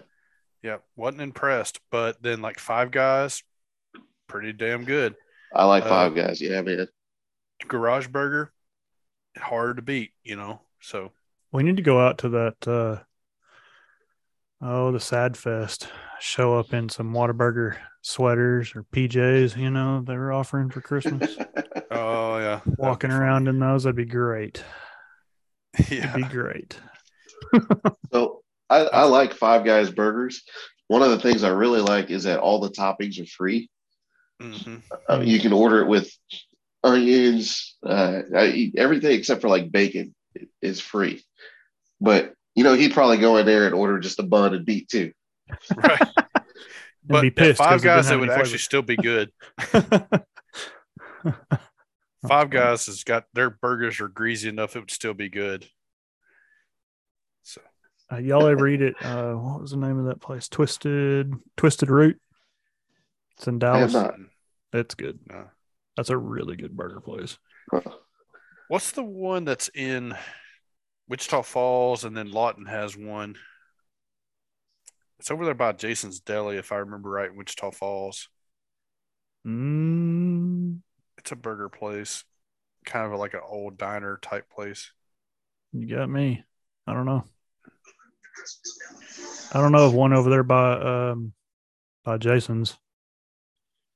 There was a Hef's Burgers for a while. Hef's. That's it. Yeah, it's closed. It shut down here too. Something happened. I didn't ever even get to eat there, unfortunately. They had something happen financially that they couldn't recover from for the one here. Guys that own the one here. That sucks. I enjoyed it. Yeah, I heard it was really good, but I never got to eat there. Yeah, I got a gift certificate for Hef's at one of the Wichita Falls flying events. Yeah. And I cashed it in one time that I was down there, and yeah, it was good. Yeah, I heard that a lot. Yeah. But yeah, I didn't get to go down there when COVID hit. Something I don't remember the whole story, but I know they shut down when all that was going on. Yeah, I got you. Yeah, this was pre-COVID, so it's been a while back since I went there. Yeah, there's one in Lawton. I don't know if it's still open or not. Well, Tanner just ordered a burger and a bun and try to figure out why it wasn't worth a damn. Yeah. Jeez. So y'all ever notice, like when you go to a restaurant, like a Mexican restaurants are kind of, this is common. Like they'll have like all the really good Mexican food, and then they'll have like chicken tenders or like a burger or something. The pain in the ass part of the menu. Yeah, the little asshole. The little asshole. That's what it was. I couldn't remember what you called it. Yep. I thought my brother was the only one that would go to a Chinese restaurant and order a chicken fried steak. We're at the best Mexican restaurant in town. I'll have a cheeseburger. Mm-hmm. Mm-hmm. Jeez. Yep. Well, let's talk about this new yak from Skywing. Man, they got a couple new things coming out that are looking pretty good. Yeah. But yeah, that yak looks cool. Who was flying one of those? Kevin? Garland had one of them. Well, Chris Barton was posting about it.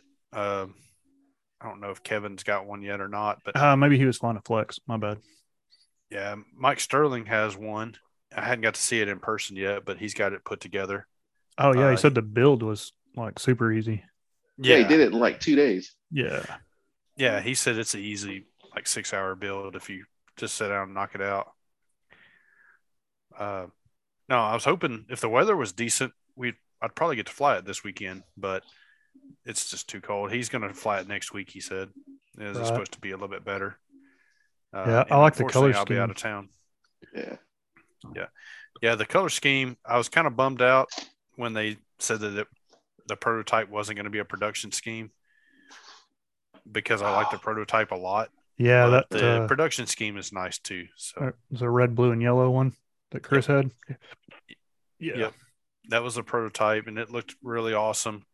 But then the production orange and blue, they both look really good. So I think it's going to be a cool airplane. It's the first 60-inch yak in a little while that I can remember, or first new one. Right. Of course, it's got all the quick release, and then this one's actually got the first. I think this is the first one from Skywing that has the built-in, like the aileron plugs. You don't actually physically plug in the wire. You slide the wing on, and it's like a socket that you just push the wing in. So you see that little orange piece? Yeah, right there? I see it right there. Yeah, so that's the female side of it. The male side is on the wing, right? And you just push it in. That's cool. Okay, so you don't actually have to plug and unplug an extension. You just plug that in. Yeah, I didn't realize they had integrated that. I knew I'd seen posts about it, but I didn't realize they had integrated it already. That's cool. Yeah, this is the first one to do that I'm aware of. So I don't know. That orange. I love the idea. Sharp. Yeah, for sure. I love the idea. I just worry about wing flex, possible wing flex, causing a loose connection. But I mean, if they tested it, yeah, whatever. But it's a cool idea. I like it. Quit doing crankshafts at 60 miles an hour. And that's the only way to do them, isn't it? You got to have some energy. That's for sure. Right. No, I would speculate that this is going to be the test bed, essentially. I mean, I'm sure they've done pretty extensive testing with their prototyping. Yeah. But with that all being said, once a few of these get out in the wild and some people so you've always heard, you got alpha testing, it's in-house, and then you send it to your beta testing. And then that tries to work out some of the bugs. That gets a lot of the bugs worked out. But then the ultimate test is everybody flying. Yeah, right? When you release it. Yep. So we'll see how these do. I would speculate, and this is based solely on my speculation, but if these work well, you'll probably see some form of this in bigger airplanes later on. So we'll see. But no, this is a pretty cool idea. We'll see how it turns out. And the plane looks super light just looking at these pictures here. Yeah. Yeah, it does. It ought to be a ripper. I mean, it ought to just be a powerhouse. He's running the AM 600 on it, the T motor. Yeah. I think it's a 116 amp ESC. 116 or 114. I can't remember. Can't read it. But yeah. And then the T motor prop. And I'm not sure what the prop is. 16.8, but I could be wrong. I think it's a 16.8. Yeah, I bet you're close anyway. 16.7, 16.8 is what we all run on them anyway. And the T-Motor AM 600, the only one I've been around really that I know for sure was Johnny Falgouz, and he has it on a 60-inch Game Bird, Extreme Flight Game Bird, and that thing it's a hoss. I mean, it gets after it, so it ought to be a powerhouse of an airplane with that combo on it. Right. So, yeah, I really like that color scheme. I like the orange, man. That's coming around too, because there's a couple of them. We'll talk about it here in a minute, but there's some other orange ones coming out. But So think about this. You've got the Ultimate biplane from Flex that just come about, Mm-hmm. 70cc, blue and orange. The new Yak from Skywing, they have the blue and they have the orange, separate schemes. Then you turn around, you've got AJ has got 2 new airframes coming, and they're offered in blue and orange. Yep. Like blue and orange just seems to be the popular colors for this year. Yeah. It's how do they talk about it in the fashion industry? It's this season's colors. You know? Right. Well, and I think that one from AJ is the same as an orange, silver, black, and white, if I remember right. Yep. But yeah, it's sharp too. But yeah, Skywing's got some other stuff coming out too. They're have they started to release the plug and play? So Or if you'll look on, it's either I think it's Super Tim's personal Facebook page, maybe on Northwest RC, but they're in the prototype phase. So Okay. no, they're not a production model yet. I'm gonna see if I can pull it up here. Is it on his personal page? It's not on his business page. It may be on the Skywing page too, for that matter. I'm scrolling through the Skywing page. Okay, I'll look up Tim's real quick here. There's a picture. Yep, Skywing page 5 days ago. Yeah, that's here too. Yep. Okay. Yeah, that's the same prototype one. testing. Mm-hmm. Yep. They have the 48 48 inch. Yeah, plug and play. So they're getting there. That dude, when they talked about the 60 inch being in a plug and play, I think that's going to be a game changer when it comes out. Right. I think that will catch on like crazy because that size of airframe is so popular, and just I don't know, it's a perfect size for a lot of people. So I think that's going to be a big deal. I'm anxious to see what servos and stuff they pair it with. I know you said something about the motor. It's going to be a Skywing, Sunny Sky. or Sunny Sky. That's right. Yeah. That was a few posts. That's been a little while ago. Skywing Genway was posting pictures talking about the new plug and play stuff. And I don't really remember them ever really specifically talking about the motor ESC combo, but you would see it on the airplanes like, well, that's a Sunny Sky, Right. So yeah, maybe they're going JR on the servos. I'll be curious to see how that goes. I'm gonna say probably something else. I don't know what. Yeah, just speculating for price point. I mean, if they put something like JRs in it, price point's going to be way up there. So it won't surprise me if they maybe do a Skywing branded product.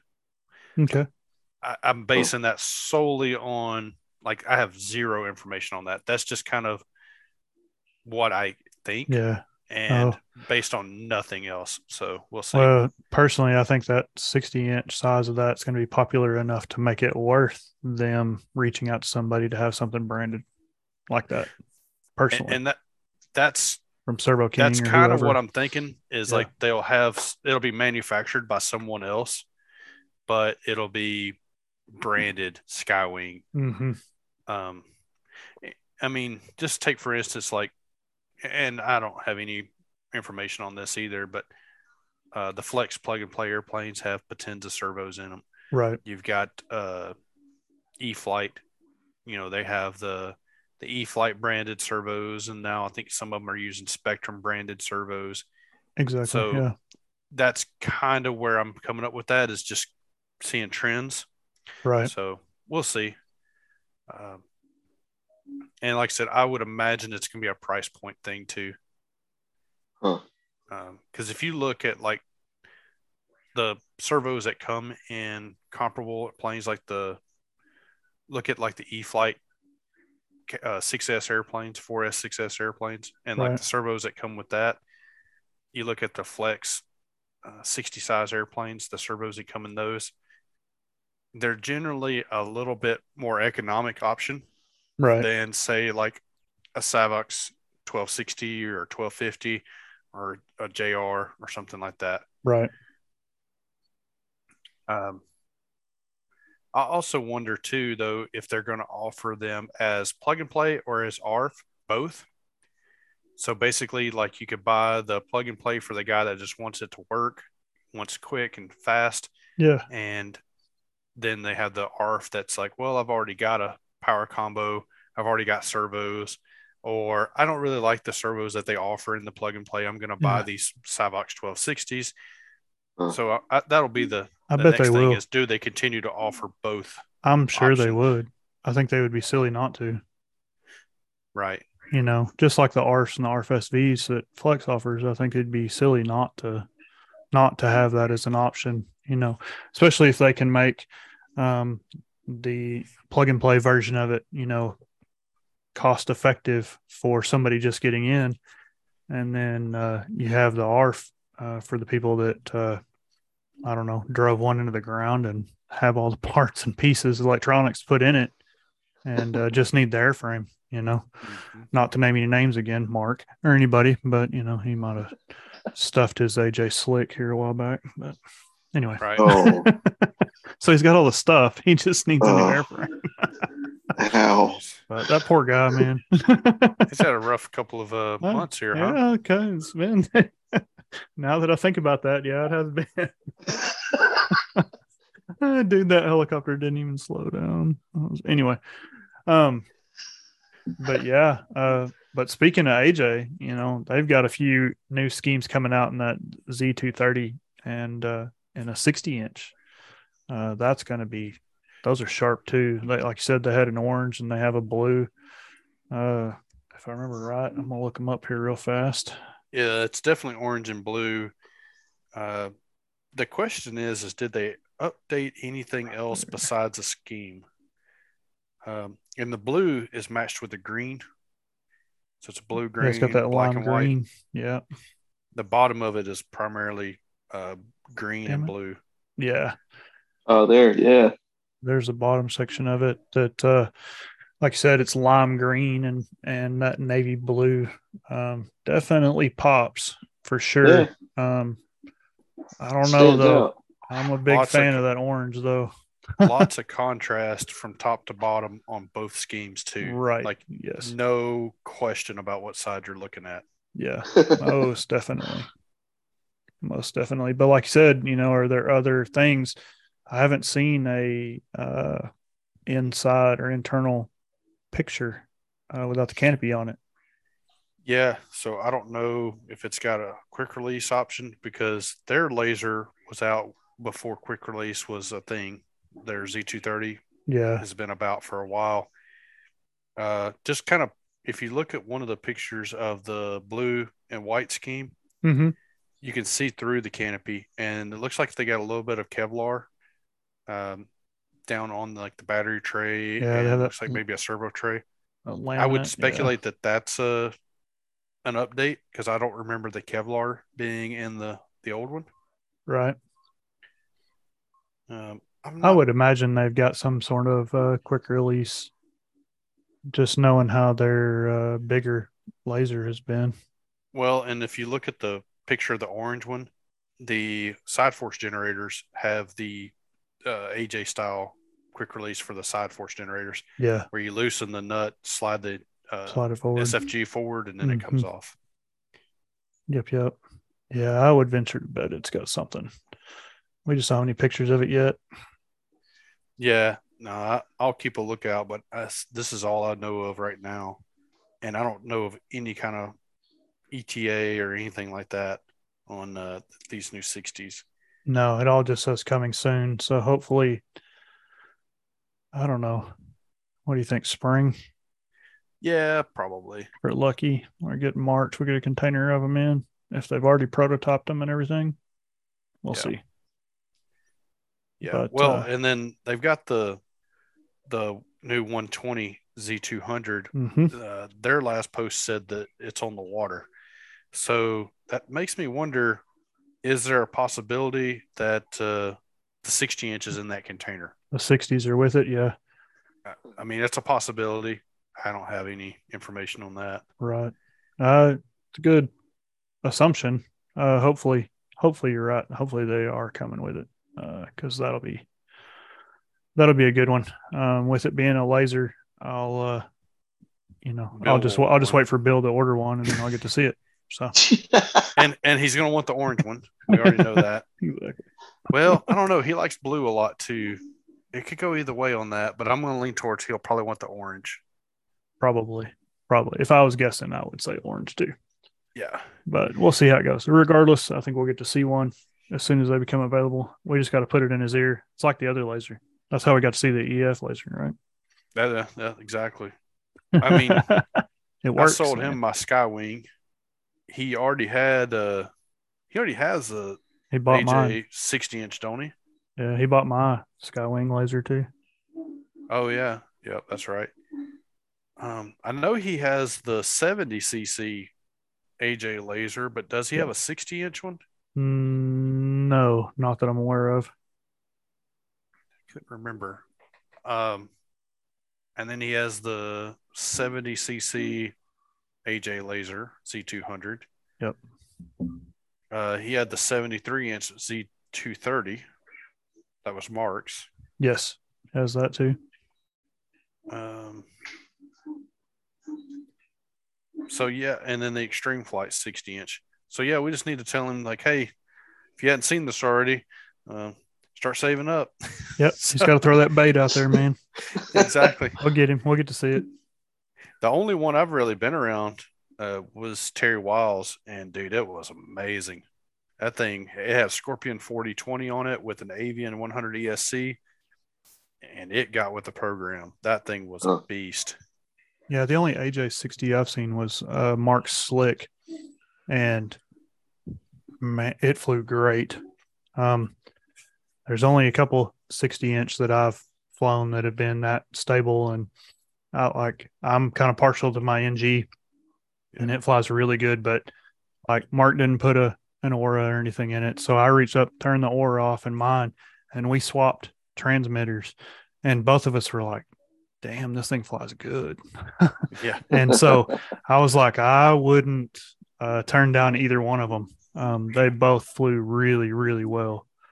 Which I was happy to see that they're doing that good, because there's several other 60-inch that I've flown that do not. They're squirrely. Like yeah, they are just unstable or squirrely, like I said, a little squirrely, or just, I don't know, don't settle in the way I'd like them to. So, but yeah, so AJ's new 230 and schemes, I think that'll be good. It'll be fun to see one of them. But like I said, we just got to plant that seed, and as soon as they get here, I bet we get to see one. Oh yeah, I'm sure that'll be. Yeah. Same thing with the 100cc or the 120cc Z200. I don't imagine it'll take us too long before we've got one of those nearby us. Yeah, so. I bet if somebody will either have one built, or somebody will own one here within our group that we'll get to see and mess with. But right. But yeah, speaking of all these, Scorpion released some more of their plug and play combo sets as far as the motor and speed control setups. They released a bigger one a while back, and now they've released a set for the 67 to 70-inch size stuff. It's 20 to 25 cc type setup is what it is. It's a 4225 motor, and I believe it's got a Tribunus 120 speed control on it. So it's built for those 6S setups that are in that size, like my 70-inch Slick at Extreme Flight. That's interesting, actually, because your plane's not a 6S. Well, that's because it has a power system for something that is not a 70-inch. Yeah, but if you go look, the recommended setup for the 70-inch extra is a 12S setup. Well, yeah. Well, that may get changed soon. So some things may be in the works on that. There may or may not be a 78-inch version of that floating around here somewhere. So We Okay. may have some swapping going on between my 70-inch and a 78-inch, and some different things happening there. So we'll have to see how it goes. But Actually would be interested to fly your 70-inch on 6S with the proper KV motor. I wonder if the weight difference, I don't know if it'll work right or you not. I'd like you to see might that. you might get to find that out. Okay. It's just an interesting thing because the Raven is a 69-inch, Mm-hmm. but it's so much lighter than the Yes. Yeah, it's 70-inch extra. Yes. ridiculously light. Super Yeah. light. Yeah. And this Scorpion combo sounds like it might be appropriate for a Raven, right? 6S power system and so on. But what do so Skywing has that 67-inch ARS. Is it a 6S or is it a 12S airplane? Typically. No, I don't know. Here, I'm gonna look. I'm gonna go to Northwest RC. And But look and looking see at what this Scorpion piece, like it's 3,100 watts of power on a 6S. It's a lot. Wow, Yeah, it's all there. 3,100 because the Dual Sky, if I'm not mistaken, the reason they call it the Dual Sky 2000R is it's a 2,000 watt power system. We better look. We will Because find out. if it's 1,000 more watts on a 6S, that's going to be a lot. Yeah, a lot. It's 2,300. It's what they peak out at Okay. on that. So, yeah. So I haven't seen what prop and setup they have with it. Let's see if because I think they include the prop. Let me look here real quick. I think it's just a Zor prop they put with it, but Have you seen the 12S combo Scorpion is saying it's for a 60cc to 76? yes, CC? that's the one we talked about last time a little bit. Gotcha. Okay. It's like I don't remember what size it is, but that's I'm slow. I'm just reading it, but it's yeah. like, over 5,000 watts or something. It's ridiculous. 6,000 plus watts. Yeah, is what it says right here. So I knew it was a lot. So, yeah. But see, look at the prop recommendations for this new one from Scorpion. It's a 4225 500 kV, but it'll spin anywhere from a 1610 to an 1810 or 19.8 prop. So that's just crazy, man. That just keeps adding to my mystery here because I'm running an 1810 carbon fiber, and it does specifically say, if you look on here, 1810 carbon fiber on the Scorpion page, and that's what I'm running on my Dual Sky. So, yeah, time to step it up. Yeah. I don't know. I'll be interested to see them. It'd be cool to see it run side by side and see if maybe the Dual Sky is underrated. We've seen that from the Sunny Sky stuff. I can tell you my Sunny Sky is way underrated. And if you look, it says 3D airplane 67 to 90-inch wingspan, or sorry, 67 to 69. Yeah. This is on the Dual Sky infrared. So these look like they're right in the same category, but the Scorpion is calling for 700 more watts, essentially. Yep. About 800. Yeah. And I don't know what size this motor is. What is it? It has a really big diameter. Yeah, it's 69 by 62 is what it says down there. Yep, there it is. I don't know. Well, that's 62s from here to here. I don't think that's exactly what they're looking at. They may not dimension it out the same way, but yeah, I'll be curious to see. KV ratings really close. 480 versus 500. So something that I get a kick out of is they actually put the horsepower rating on there too. Yeah. On Dual Skies? Yeah. Or is it 3.2? Yeah. Yeah. So here's something. Let's look at the static thrust numbers and see if it's got any kind of stuff on there, or just what they have for thrust figures. There's an 1810. Is there any thrust right here? And that's in grams. Gram watts. Yeah. Is that what that says? Yeah. Man, I think the Scorpion is in pounds. Oh wait, so it does have there's spec thrust and thrust. I was looking at Yeah, spec it's thrust. Yeah, it's thrust in the So second call. but it's in grams. Okay. What's the Scorpion in? So 1810, 8.61 kilograms. Holy cow. That's So 1810 86. prop at 132 amps and 8,500 RPMs. Holy Yeah, cow. where they're spinning, they topped out at 8114 Yeah. and still 8.3, 8.3. 8.36, How many 8.37. watts was the Scorpion? Hold on. Which one? Scorpion was How many watts? 3,000 or something, wasn't it? On wattage? Yeah, 3,100. 3,100. Sorry. But it's 8.6. So you got, so that's 8,600 grams. Yeah, so 300 more grams. That's pretty substantial, actually. I was going to say, real life performance as to whether there's that much difference in them. Just given, I don't know. So if their watt calculation is correct, 3,100 watts is equivalent to 4.15 horsepower. Yeah. Well, and see, they've got this G2000 only pulling 103 amps. Where they're like 132. Yeah, it's like 132. Yeah, exactly. Mm-hmm. So just I did the math. That's the difference there would equate to 10.6 ounces of thrust more from the Scorpion, if these numbers are right. That is insane to me. That's a lot. That's a lot, yeah. From a motor for this size category airplane. What's the weight? Look at this, 350 grams. What's the weight difference in this? That I don't have a clue. Hang on. You're going to have to keep going up, I think. Yeah, I'm in here.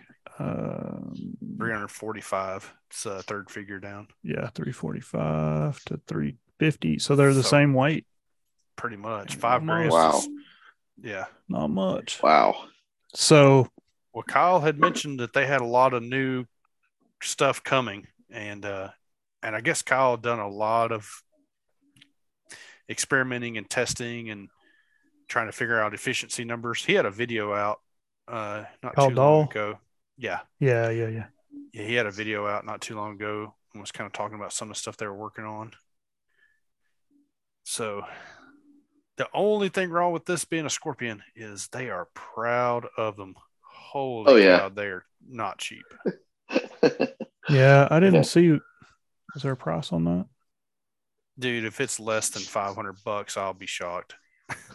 Right there, $479. Oh, I'm actually shocked. It's got some extra stuff here. Hold on, what's with it? It's got Tribunus. Looks like a little battery or something. Yeah, that's what I was looking at. Is that a backup with it?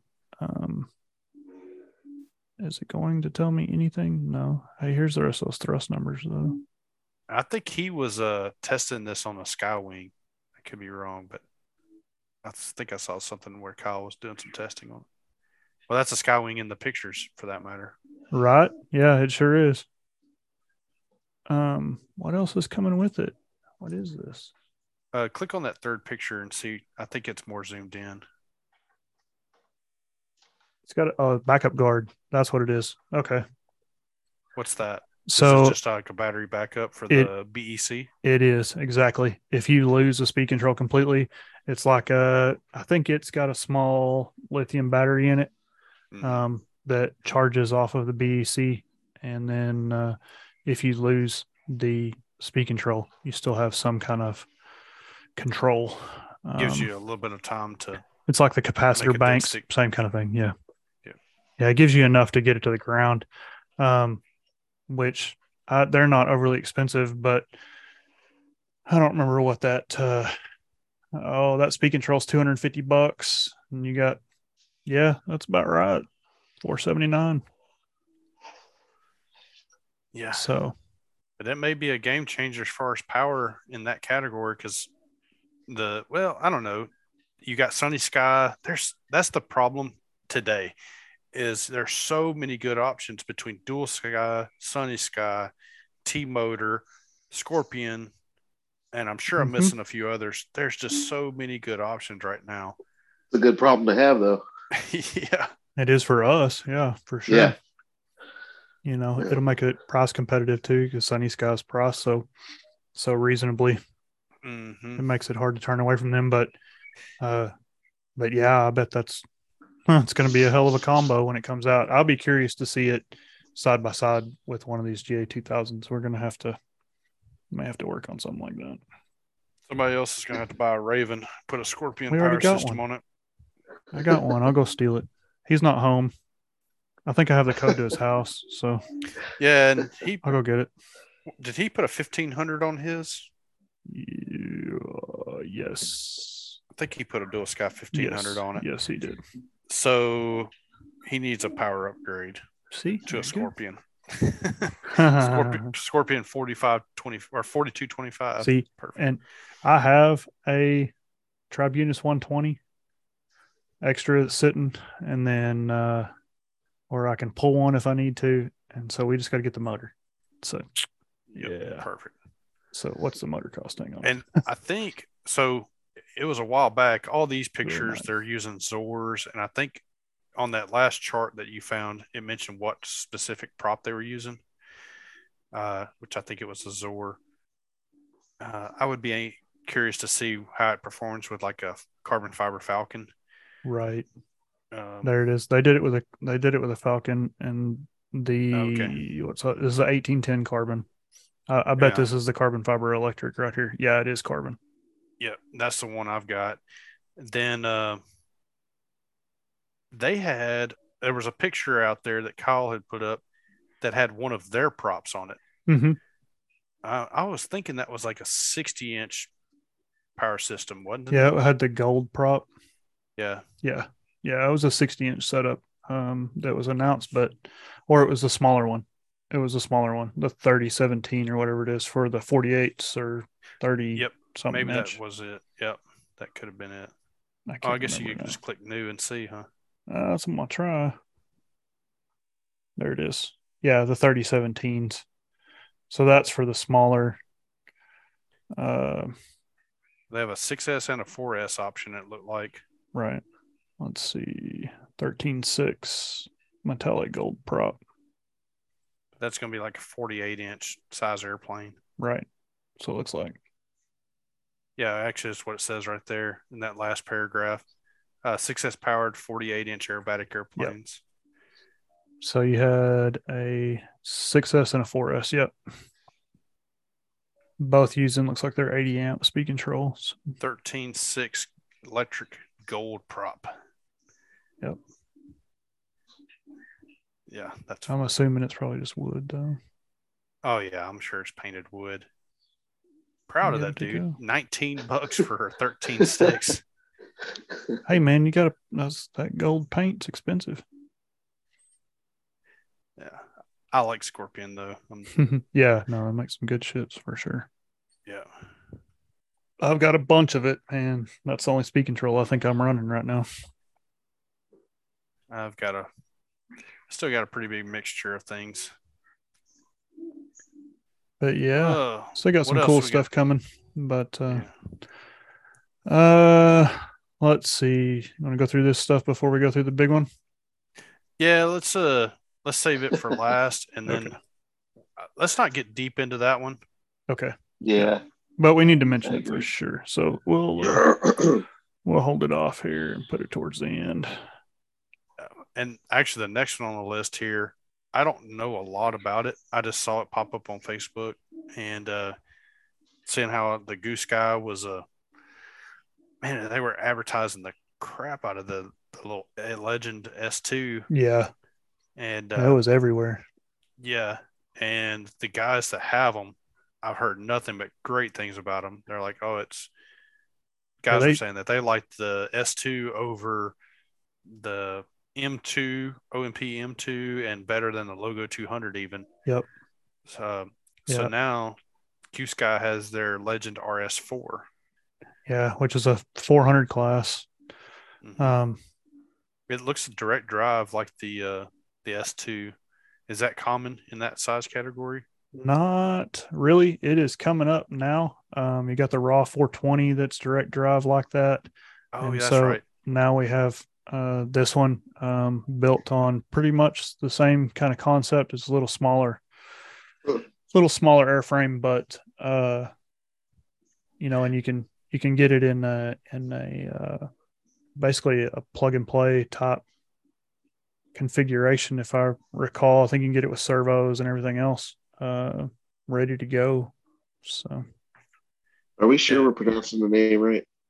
So we called it Gooski for a while, and then I listened to the what you call it, Spiegel, and The Siegfried and Roy podcast? yeah, and they call it the Goose Guy. So well, that's what I've heard it on a lot of other ones too. Is the Goose Guy Okay. with I want to say Free Fall and Heliheads have both mentioned it like that. So I was I just think that's curious. right. But yeah, Yeah. I thought the same thing. This one, unlike the S2, so you got a belt drive tail on it, direct drive head. I want to say they're coming with like KST servos. kind was of just looks about like to- them in the pictures. It's a DS Kind of 550. does. Yeah. Metal Gear. Yeah. So, but It's yeah, kind of funny that it's coming out not long after the Raw 420, and to me, it kind of favors it looks wise to an extent. it resembles it for sure as far as the way that canopy is, but I don't know. I haven't dug into like the electronics part of it, if they're set up the same way that the S2 was doing and how that's done. But yeah, I didn't realize Heli Direct was selling Free Sky till just now. yep. And the Missed SE that. that I just got there. Yep. But yeah, speaking of the Raw 420, they released a white and orange version of that thing that is really cool looking. That is The one on the sharp. bottom left, actually, that you Mhm. just looked Yeah. at. Yeah. I was Yeah. about to say, looking at the two of them side by side, they actually do look a lot alike. They do. The Raw is a little more. I don't know. It's got this bottom frame in it, and it's a little more A little bit more open. Yeah, a little more open through the chassis. But and I have no doubt that the frame sides and everything look considerably different just looking at them side by side. But so I don't want to compare them too much. But this orange and white scheme looks looks sharp good. too. Here we It are looks good. again. We're back to the orange and white. Like it's just kind of become the thing, Yep. And this motor that came with that, look how many poles that thing's got. I think it's like 58 pole or something. It's ridiculous. It's a lot of winding. It's crazy, dude. It's I crazy. bet that's a smooth motor, though. I bet it is. Probably. I bet it is. Yeah. I didn't look at what the Goose Guy came with. With a ton of torque.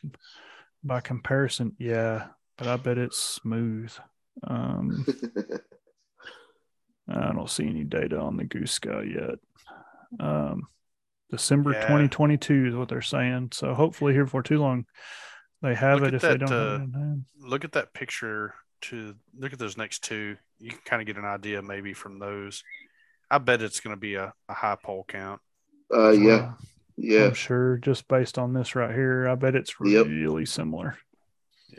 But, just looking at the frame sides and stuff all look considerably different. I think it's just the canopy design that's out in the market right now that makes it look like that. So. I see what you're saying. Yeah.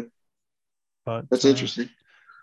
But yeah, and price points close. A little higher than the Raw. Yeah, well, this is the combo though, so the Raw is just the airframe for $110 less or whatever it is. So yeah, but you still got to go buy servos and all that then. Exactly. So, yeah. And this comes with a motor and ESC and everything. I don't know if does the Raw come with anything? Comes with the motor. Okay. It'll have the motor with it. With the Goose Guy, you can outfit it however you want, and you may be able to do it with the same thing on. I'm just looking at Heli Direct. You may be able to put a package together too for it. I would be guessing, but I think the Goose Guy comes with the servos. Yeah, even the kit form comes with the servos and the motor, so that's going to be the difference, But I would venture to bet that the quality of the SAB kit's going to be probably a touch not. better. I would venture to bet it's not in day different, but just in the build quality of all of it and putting it together. I could be wrong, but the people that have had the S2, like they swear by it. So we'll see. This is a little smaller than the 420. It's going to hit its own place, but I think it runs off a 6S 1800. Yeah, it looks like it comes with a battery too on that kit version. Yeah, I saw that. Yeah. Yep. So I don't know, for the money, it's going to be good. Yeah, it comes with a 6S 1800. Yeah, it says 6S HV. So I wonder if that means is that the there are certain lipos out there.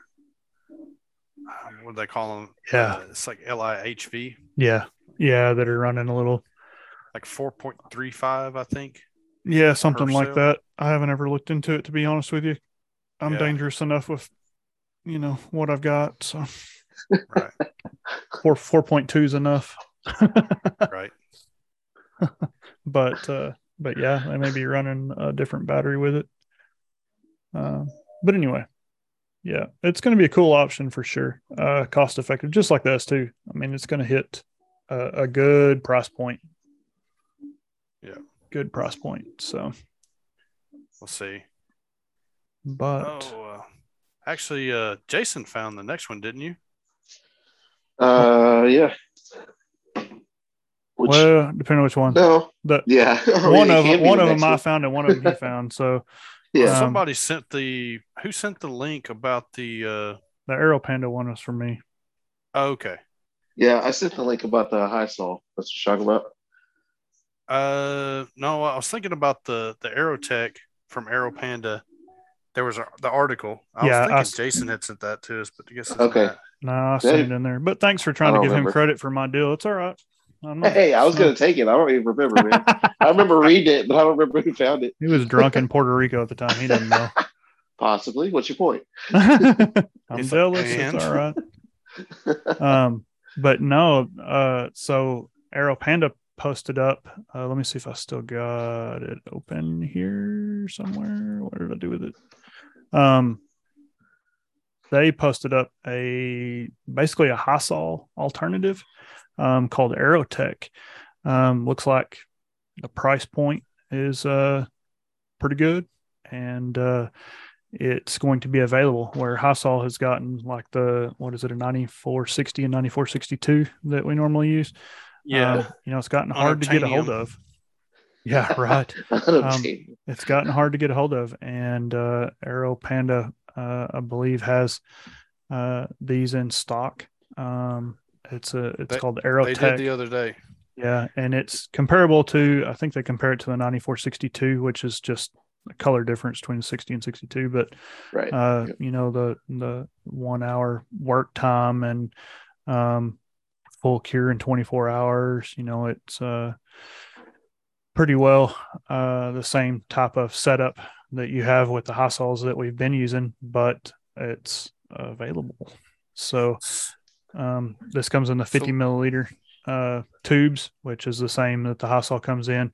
It is actually a touch cheaper than I've been able to get Hisol at like $23 and change. So I'm gonna have to order some just to try it. Yeah, I read that article that you sent out the other day to us, and based on that, it looked like Hisol kind of won, like it was the stronger overall. But the figures, they were so close that the way I kind of interpreted it is Hisol was on paper maybe a touch better. Right.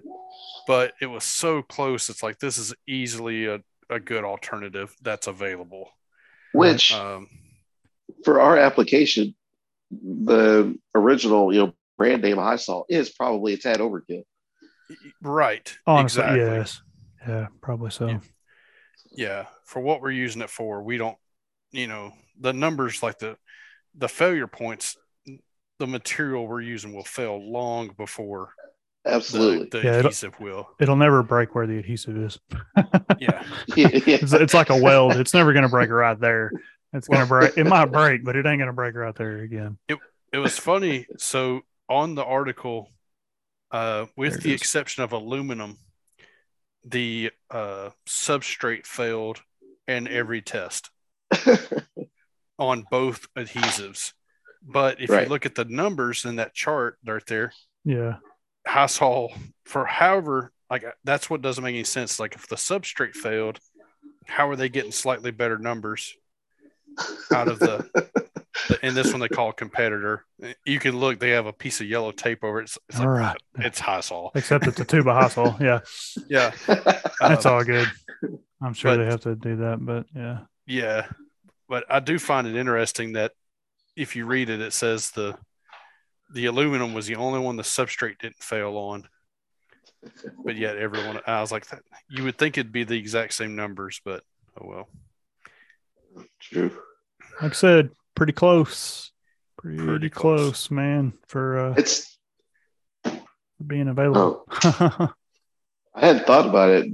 Clay, you mentioned it earlier when we were talking before we started recording, but Hysol, or just the use of it, is something that crosses almost all genres of this hobby, Yeah. from scale guys to racers to warbirds, 3D, jet guys, heli guys, and scale heli guys.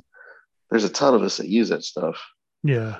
or could be using it in our models. So it's a pretty important subject to us. Right. Right. Right. Well, and you found another one that's really similar. Well, and what's funny is I actually knew about Aeropoxy before I knew about Hysol. However, that I mean, for me, uh, so Aeropoxy I first heard about from Ty Keith back a few years ago, and I never ordered it because the only place to get it was from Bob Violet. And whenever I went and looked, I was like, "Geez, that's high." And then everybody was on the Hysol train, so I was like, "All right, I'll just do Hysol." You can get it in so many different places, you know. Right. Yeah. But yeah, Aeropoxy. I mean, at the end of the day, it's pretty comparable in price. That's a 75 milliliter tube. It's slightly more, but it's also 25 more milliliters. Yeah. Just looking at BVM Jet's website. Yeah, they have the 75 milliliter. I think they had a 50 milliliter version of They it. Hang did. on. Yeah. Where did it go? 75. And they actually offer 3 different flavors. So they've got the Aeropoxy, which is the slowest cure. I think the QT Plus is like a fast cure, like a 4 or 5 minute. Right. That is quick. Yeah, very quick. And Yeah, then the Vpoxy, I think, was maybe somewhere in the middle. Here's 25% faster. So you're talking half hour. Um, it says half the Or, time. So well, ultimate cure. So instead of being 24-hour, it's 12-hour, probably complete cure time. Yeah. But, Yeah. so let me look. There was a page. So where you click the link to go to this buy page, there was one that really, so I don't know if you could go back. There was another page that kind of spelled it out a little bit better than it does on here. Well, I wanted to mention on this one too, you may be able to use your same gun that you use for Hysol, but this uses a 2-to-1 plunger. So you just have to swap the plunger basically in your gun, and you should be able to run this Aeropoxy also. But let me see if I can get back. Maybe go to home and see if it. There it is. So, and that actually may be on the Vpoxy that requires the 2-to-1 plunger. Well, I thought they all had that. Aeropoxy, Vpoxy, Qpoxy. So something to note. So before we got on the call, I was talking about the coating that I use at work. Yeah. It's called Denso 7125 and Denso 7200, and effectively 7200 is just a normal standard temp coating. It's an epoxy coating, and then 7125 is a cold weather, and they have different ratios. So the plungers are different for each one. Okay. Right. And what I'm thinking is that maybe have a different, so it's a different hardener to resin ratio. Mm-hmm. And I wonder if this is kind of a similar thing. It may be the same product or very similar, but they changed the ratio on the hardener to where it reacts a little faster. Well, I don't know. I'm and it just looks like you speculating. are right. I want to back up and correct myself because the Vpoxy Plus is the only one that looks like it uses a 2-to-1 plunger. The Qpoxy and the Aeropoxy both use a 1-to-1. So Yeah. it looks So you like shouldn't have to change anything. yeah, on anything unless you run this Vpoxy Plus. Like I said, this Qpoxy sets in like 4 to 5 minutes. So I don't. That's really fast. Yeah. Yes. If we look at the Aeropoxy here, it says it's a Thixotropic Slow Cure aerospace grade 2-part epoxy system. Is the strongest and best gripping adhesive for all types of composite material bonding to other materials such as wood, plastic, and aluminum. What's up here at the top? It says the Qpoxy traits. It says almost as strong as Aeropoxy, allows for quick assembly and field repairs. Set time is 4 to 5 minutes. Scroll up just a little bit there, Matt. Let's see what it says. I noticed, here it says, note, BVM's line of adhesives are not like Tide or Hysol products. Built their own, did they? Yeah. Vpoxy is slightly less thixotropic. Aeropoxy initial setup time is about 3 hours at 75 degrees Fahrenheit. So that's something that I noted too. I'm glad you pointed that out, Jason. Look at the Aerotech again, because its set time is, I think, 2 to 3 hours as well. And I think 9460 is 1 hour. Yeah, generally, I thought they're maybe it's, I don't know what they call it, gel time or set work time is an hour. Yeah, work time. So it looks like the Aeropoxy and maybe the Aerotech have a higher work time then. Oh, Vpoxy is set. Vpoxy is an hour. Okay. So if you leave it in your shop at 115 degrees, it's going to set in about 6 minutes. Yeah, like you found out with the epoxy. Well, that's concrete poured in Texas in July. Right. So that's the good thing about using Hysol, though, is you had that 1 hour window. So mm-hmm. And this Aeropoxy having a 3 hour working time. I mean, even if it's a little bit warm, you're still gonna have plenty of working time. Yeah, you're still gonna have plenty. Yeah, plenty of time. And then if it doesn't run, and stuff the way that Hysol has its properties, and it doesn't do that, then what difference does it make? You're going to leave it overnight anyway. So the only thing that bugs me about this page is after going to that coding class in New Orleans and talking about all these different coatings and adhesives, it bugs me that they use Thixotropic incorrectly. I'm not going to get into why they're wrong. Just Google it, but they're wrong. Right. Clay, we discussed this before the call. Come on now. That's why I'm not getting into it. Focus.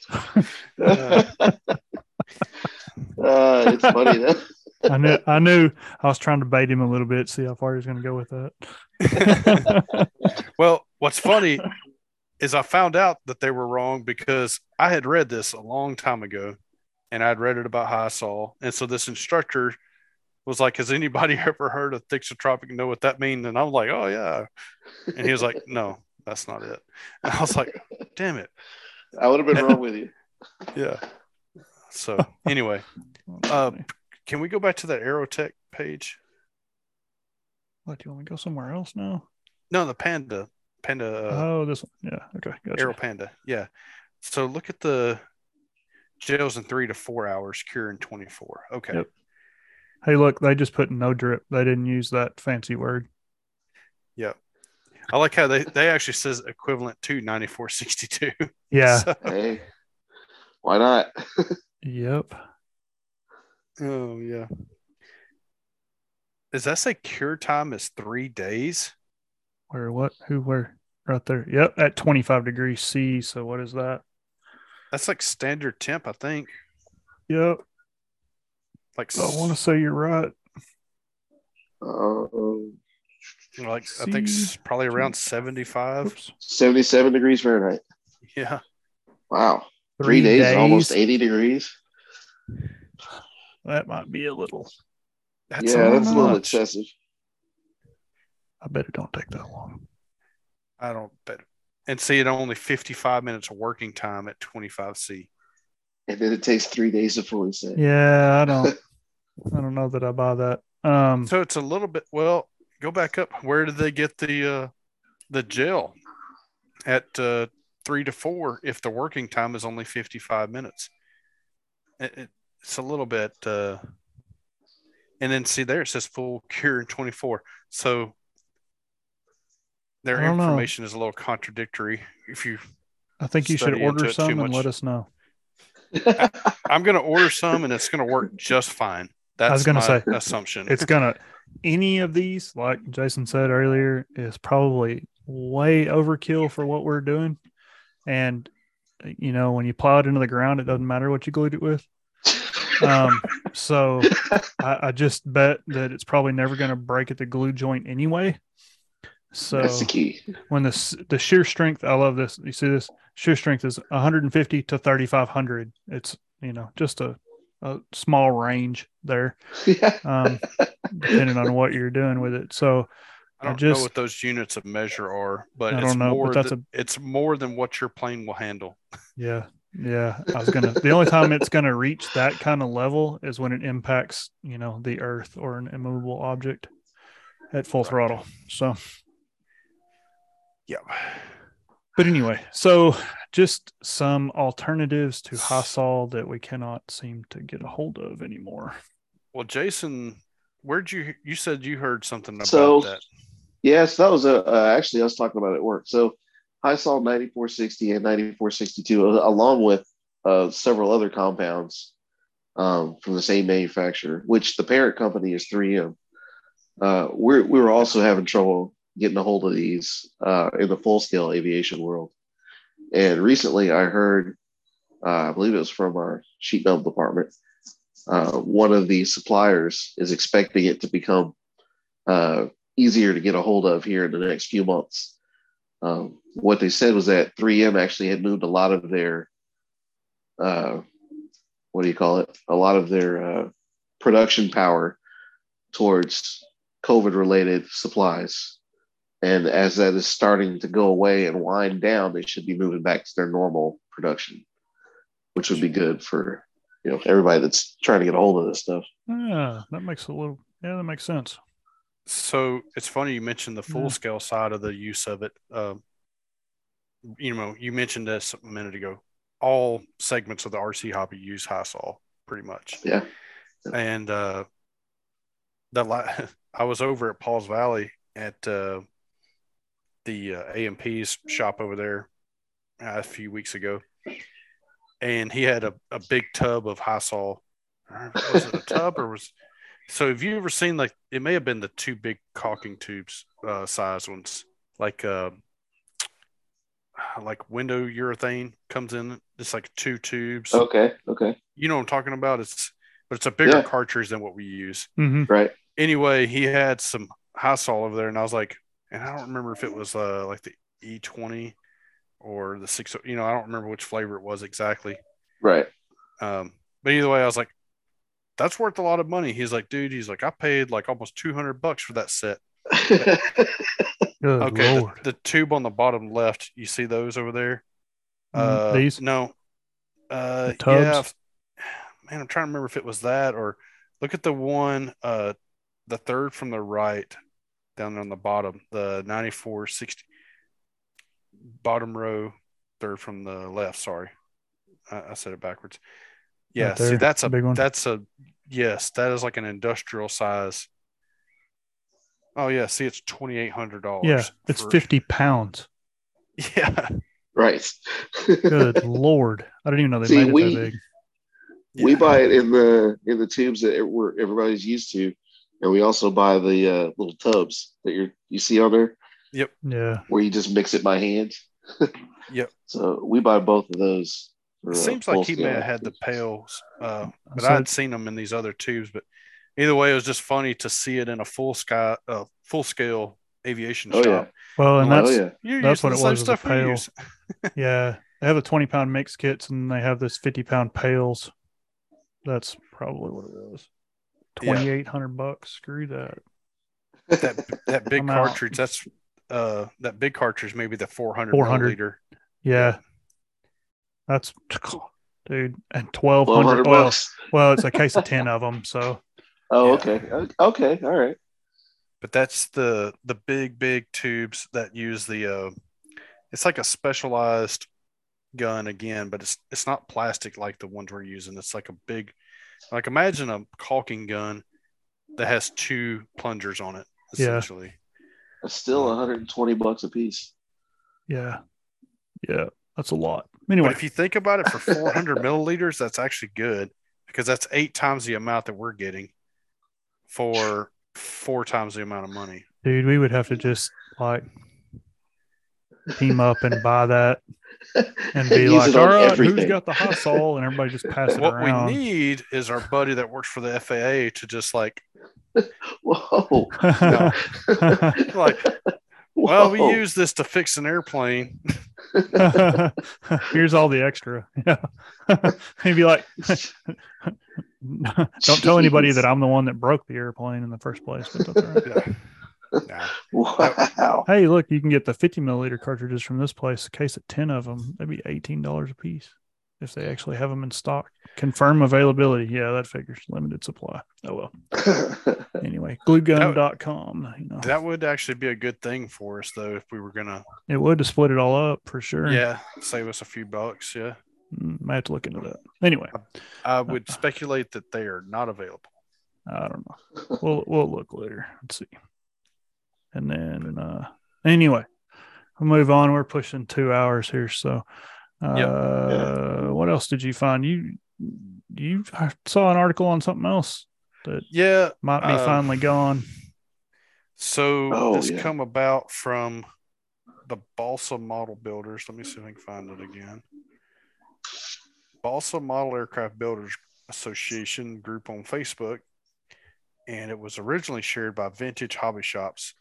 And it says, sad to hear Top Flight Monocoat has been discontinued.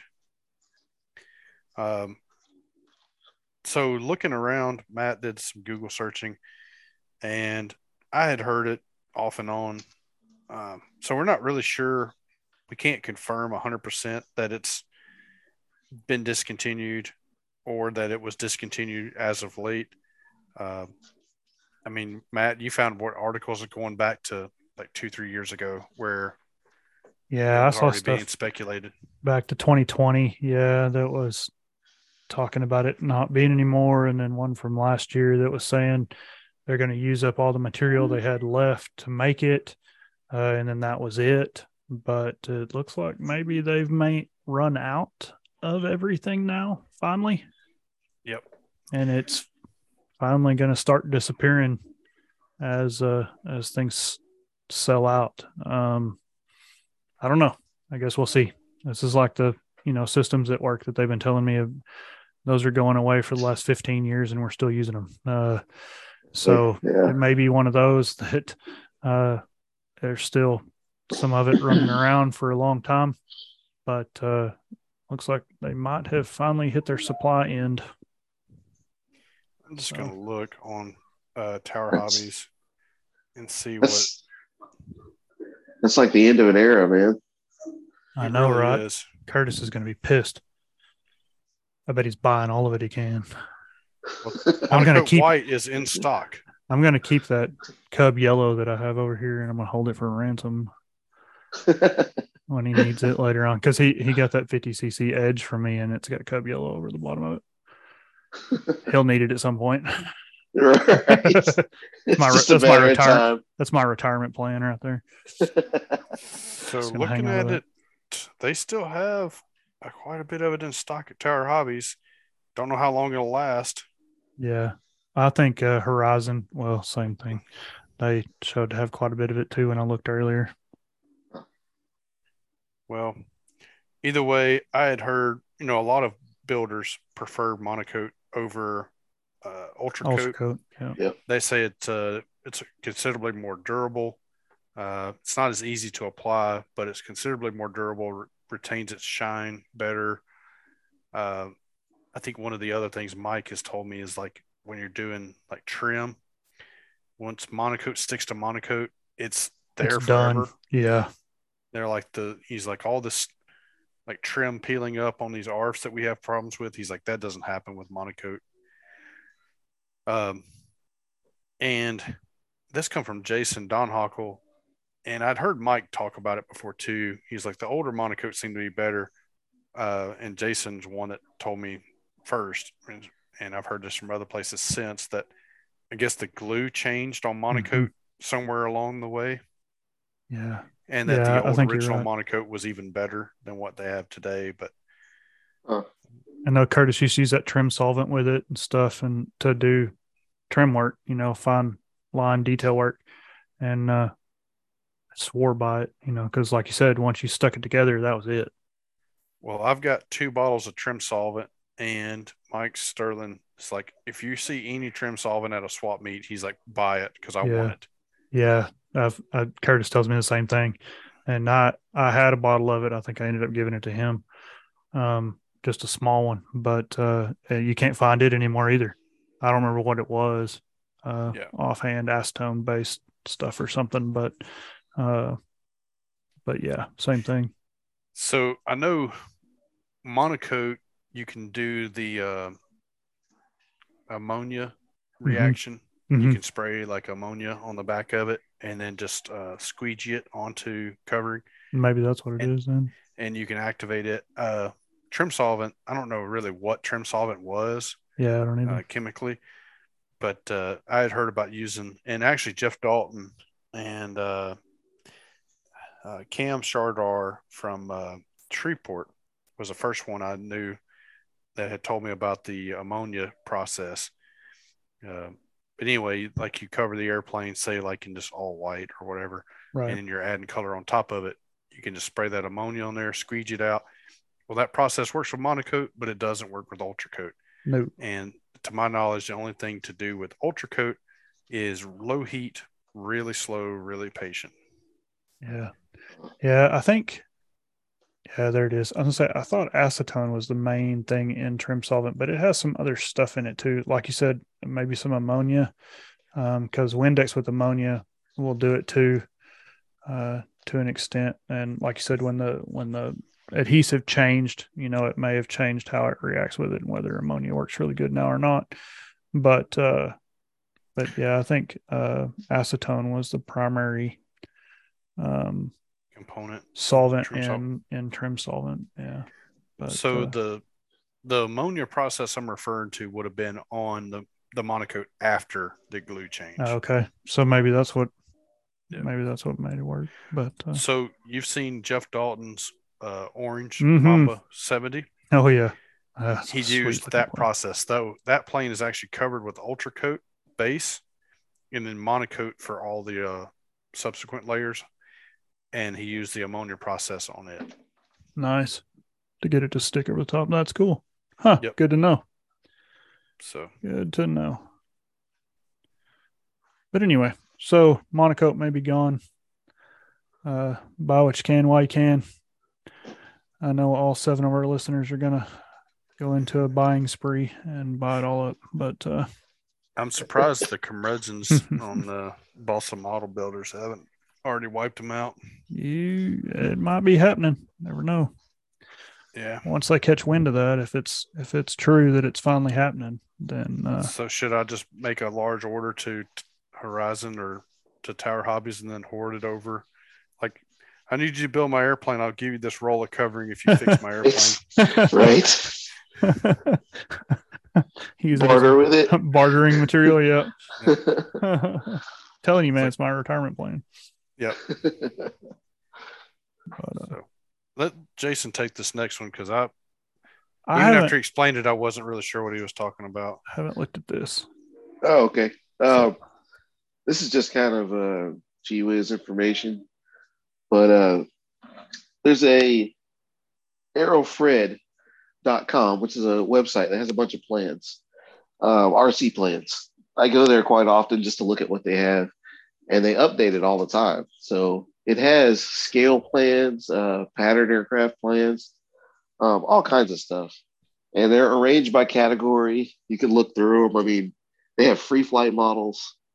Some are new plans. They have a few 3D printed aircraft, and they have classic plans too, all the way back to early AMA stuff. So Dude, there's it's just on the main page is a Focke-Wulf 190D9. I would love to own one of those.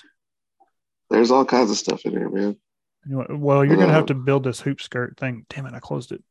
Yeah, I was looking crazy looking one. That is a weird. What's that? No, that's not the same. Oh, that's all Jason right there. The I want to see that thing, flying, Jason.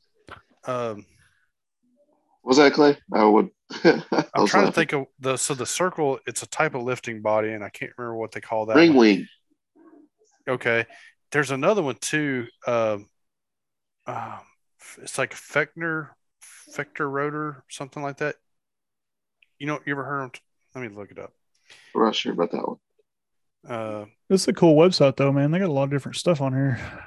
Yeah, that was my point. I just like going on there and looking sometimes. They have stuff that you've never seen before. And like I said, there's a full range. Some of them are classic, some of them are new. So I actually get an email from them whenever they get new plans in. They'll send out a newsletter that just kind of updates you with the new plans that they just got in over the last couple of weeks. So I get that in my email. There's a whole deal on 3D printed kits. Whole stack of them right there. That's cool. Free flight. Free flight models, yeah. All kinds of stuff. Control line. It's a Flettner rotor. Look that up. That is a weird thing. You want to get your mind blown. That name does sound familiar. I'm sure you've seen it. The Flettner rotor system works off of the Magnus effect. Okay, yeah, that's the one that's got the cylinders instead of wings and it spins them. Mm-hmm. Yep. Yeah. Okay. It's like the rotor sails. I would say I've seen it in the rotor sail. That's what comes up when you Google it.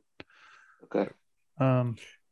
But there's flying machines that have used Flettner rotors as well. That is unusual. I have enough trust issues that I don't need that one. But I was trying to think of that other one that the hoop skirt, the principle it works off of, because there were some full scale attempts at that, if I'm not mistaken. Yes, it's like a Dyson fan almost. That's what it reminds me of. That's hilarious. Flying Dyson. Well, I'm saying, might work. Never know. All right. Plug one of those Dysons into some 440 or something, 480 volt, and see if you can make it fly before it burns up. Right before it burns up, it might achieve lift. This is taking a weird turn. All right. So I need to find a place to find some good 3 views because I want to play around with making some stick planes. I don't know why. I just want to laser cut some stick planes.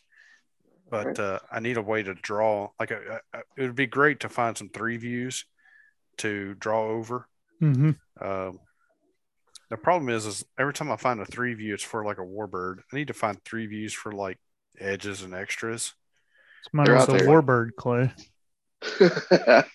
Well, I know you got 645s laying around. Do not lie. Oh! I bet you have a box of them somewhere. You're just hiding them. You don't tell nobody. The closest thing I've got is Hi-Tech 7985s. Here we go. Mm-hmm. There ain't nobody out here that's been in RC very long that don't have Hi-Tech 645s laying around somewhere. I don't have them. Whatever. It's only because you put them in Renee's warbird. No, they were in it already. Sure. That's what I would say too. Wow. Clay and his I don't know what happened. All right. So here's a printed kit. I just haven't had any luck finding 3Views for.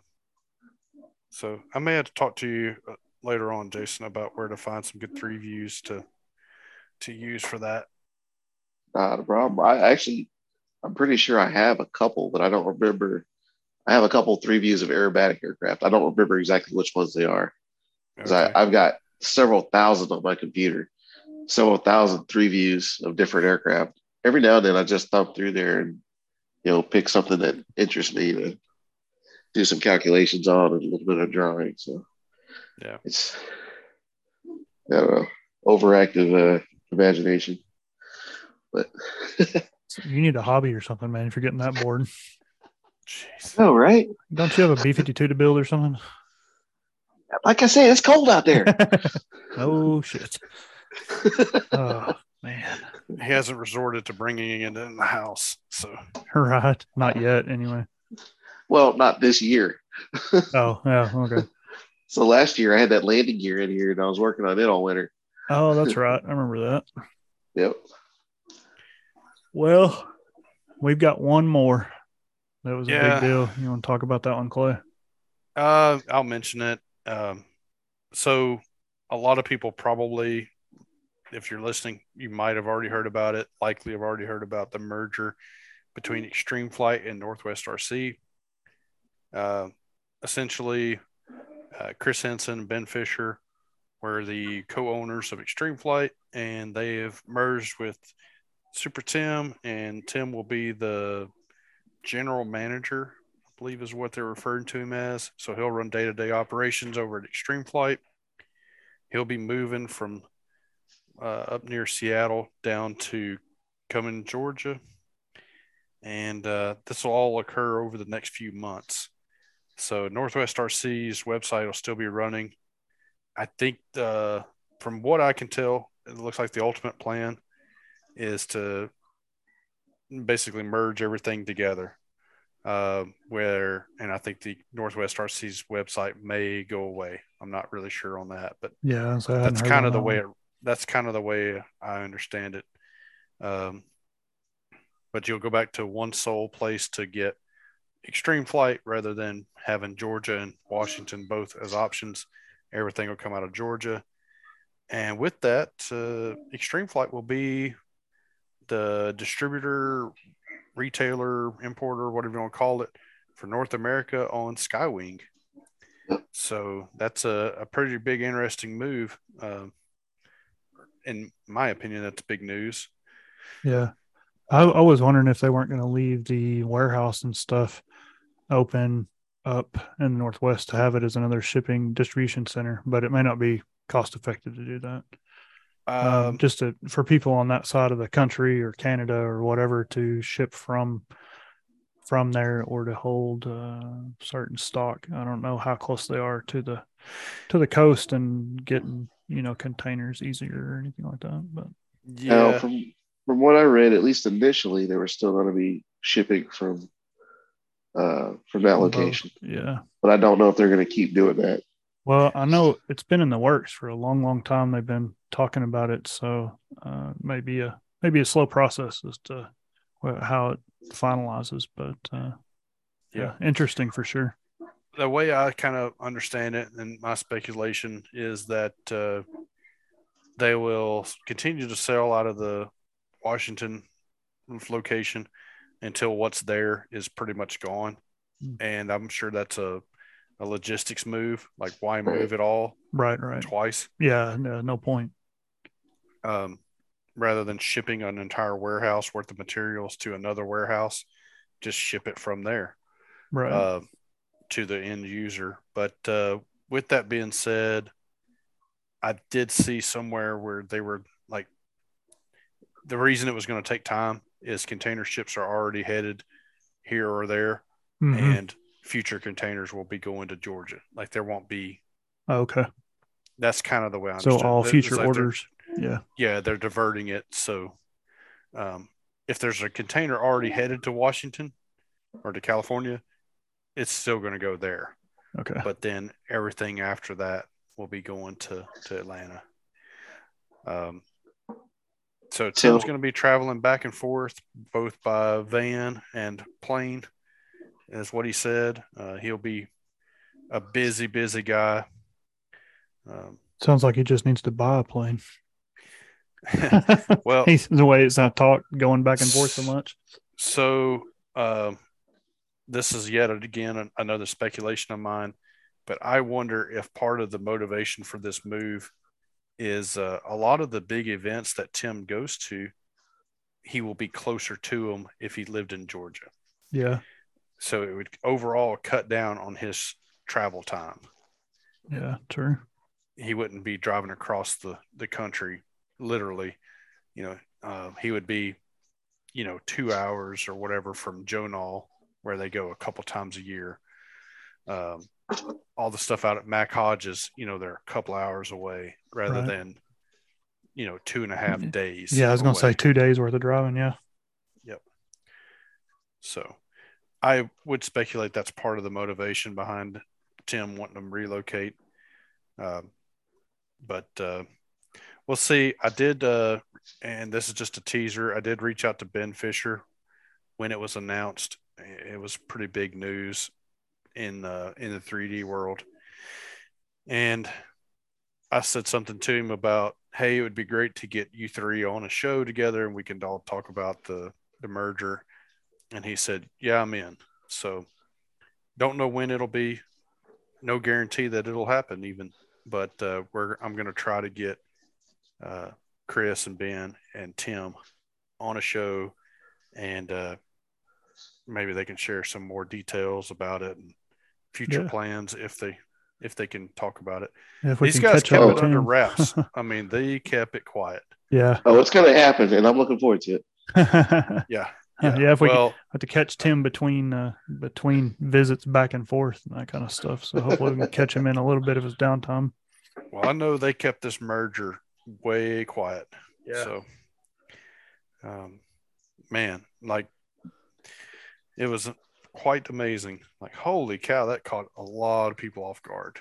So makes me wish we'd been around the dinner table at Ben's house when we were in Tyler. No kidding. I wouldn't have got talked about. I know, but man, just to be a fly on the wall listening to that whole thing going down. So be interesting. Yeah. Well, whenever I come back from New Orleans, I'd sent Ben a message. I'm like, hey, are you going to be around? I'm going to be traveling through. And he's like, no, I'm going to meetings in Atlanta. I was like, all right, man, whatever. And then like a couple weeks later, like they make that announcement. And I'm like, so that's what the meetings in Atlanta was about. He's like, yep. I was like, oh, wow. Nice. Yeah. So, yeah, it was but yeah, anyway, big news over there. I'm sure a lot of people are like, yeah, dude, that's last week's news. I don't know. It's a big change for that whole company. And it's a big change for that segment of the hobby. Yeah, potentially for the entire segment, because they service so much of it. The crowd in the RC hobby is small,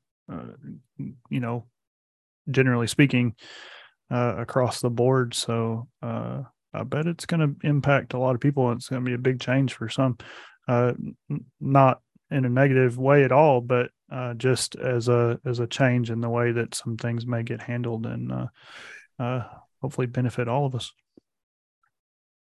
Yeah, well, it's going to be interesting this next year, for sure, to kind of see how things go. And I'm sure they got a lot of stuff in the works. This kind of frees Ben up to do what he likes to do, which is design and build.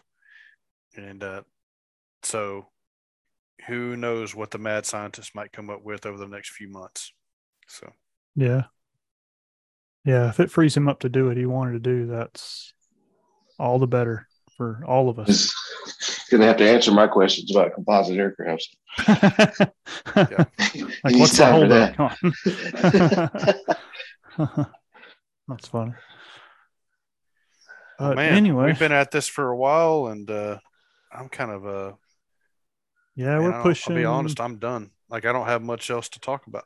I don't either, and we're pushing 10:40, so we've got 2.5 hours or so worth of stuff that we've been going back and forth on. I know it's been a few weeks since we recorded anything, so we had a lot of new stuff, but when event season's not going on and we're not going places, it's hard to find content sometimes. So to have all this stuff, talked about in the last couple of weeks, gave us something that we could bring out. So that, and just this time of the year, it's Matt's been real busy. Jason's been busy traveling and trying to spend time at home when he gets an opportunity. And yeah, I've been traveling like crazy over the last few weeks as well. So yeah, I was gonna say trying to find a time when we're available has been challenging. Yeah, your December was busy too. Yeah, every weekend going somewhere and traveling for work and everything else. And yeah, I've been slammed with work and personal stuff and everything else. So I'm glad we got around to it. Enjoyed it. Well, and then we had to wait on the Siegfried and Roy podcast to come out so we could respond to that. So. Yep. They recorded another one, but this one will get posted before theirs, I bet. So. Yeah. Do you want to make a quick mention of Wichita Falls Ironman for New Year's Eve? We do. Yeah, we do a New Year's fly normally every year, January 1st. We do what we call an Ironman, go out there and freeze just to get a flight in for the first flight of the year kind of thing. This year we've decided to do it on New Year's Eve because New Year's is on a Sunday and 90% of the people that we talked to were tied up and not able to go on Sunday. So we're going to do it on Saturday, I think 1:00 out at our field here in town at Lake Wichita Park. So that'll be happening. Are y'all doing one up in Duncan this year? Yeah, it'll be New Year's Day like always. So that frees us up to go do that then. Well, that's what I was going to say is this is the first time since I've been around here that hopefully I'm going to get to go do both. Yeah. I usually end up doing Duncan only.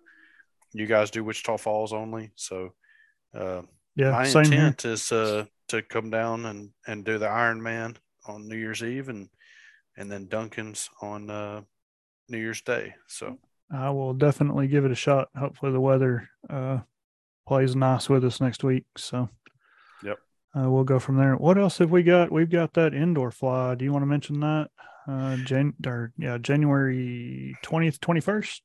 Yeah, I feel like I really didn't do it any service this recording. We talked about it more last time or time before. Yeah, a little bit. Yeah. Anyway, I did make a visit out to the Rolling Oaks Mall in San Antonio. That was part of my traveling. Rolling Oaks sounds like a retirement center. It does, doesn't it? Shady Pines. Yeah. No, we went out there and everybody's in a wheelchair. We went and checked out the mall. Went to the hobby shop. They got a pretzel place for Casey. There you go. They got a Charlie's cheesesteak that was pretty good. They had a Chick-fil-A. So anyway, we went and hung out in the mall. They have a Lego store too. That was actually pretty nice. Cool. Yeah. The hobby shop's pretty cool too, right? From what I understand. Yeah, the hobby shop is. So it has 2 indoor tracks. They had a lot of car stuff at the one in the mall. But he had quite a few airplanes too. But I guess from what Jason told me, he has another hobby shop down the road that's more airplane stuff. Well, it makes me want to tune up one of my tent scale electrics, take it down there. Yep. I think these were smaller than that. Well, I'll just run them over. But anyway, so yeah, we're gonna have an indoor event. It's gonna be January 20th and 21st. Let me make sure that's the right. That's dates. Friday and Saturday. Yeah, Friday, Saturday. So the mall put the restriction on us. The last 2 hours that the mall's open, so from 6 to 8, it's UMX only. Okay. So we're gonna have some events going on with Night Vapors, and so if you have a Night Vapor size and speed aircraft like Larry has the Ember 2, I think that's going to be a pretty good one for this as well. Mm-hmm. We're going to have some little games and challenges and stuff that involve the Night Vapors. So we'll fly those around. We have to kind of stay off to one end of the mall there while the mall is open. then once the mall closes at 8:00, we can expand out into this atrium area a little bit more, and we'll restrict it to planes with 3S 1000s. Essentially, Twisted Hobbies, JTA size airplanes, or like flat the foamy E-Flight stuff. Erratics. Yeah, Yeah. exactly. And I'm going to be flying the JR Mighty Fly, stuff like that. Keep it reasonable. No helis. That was a mall thing. So sorry, guys. I've got an M1. Come on, it's small. Yeah, we got to show a good faith here, but you can make me dig out my Night Viper. I got to see if it even still works. Yeah, having seen it in person, it's a big place. I mean, I've seen a couple guys like, oh, it's not big enough. It is. It really is. It'll be fine. I'll be honest. Like, I think flying in the cul-de-sac there at Jason's house was more challenging than it'll be inside of that place. Right. It looked like it was going to be plenty of space from what I saw in the videos, and it's like going over that little bridge area and around through that, and the escalator. That's going to be fun. Yeah, it's going to be fine. And we'll fly, like I said, from 6 to 8 UMX, or like my Night Vapors, 8 to midnight or whenever. It'll be opened up to everything else. They put a time they're going to kick us out? No, I never heard a time that they're going to kick us out. Okay. The other thing too is keep in mind that this is a friendship event. It's show up and plan to have a good time. Yeah. This is not we mentioned it last time. It's not an event that we're just going to show up and just fly for 24 hours. I mean, there's going to be plenty of flying. There's going to be a lot of fun to be had there.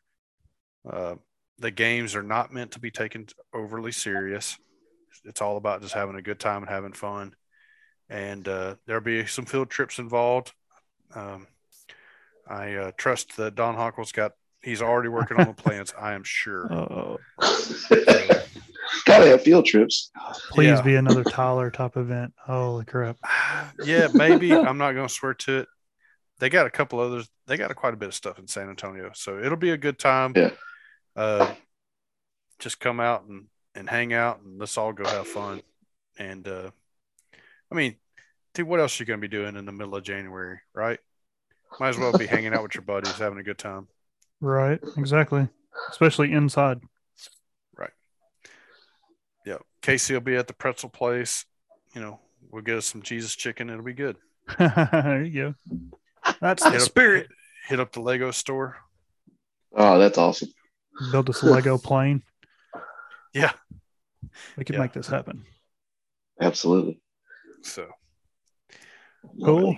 That's it, man. And then so for more information, look up Superfly on Facebook, and we'll be posted on the Superfly event page. It's not a group, it's just a page, but anyway, we'll be posted on there as details develop and just reminders.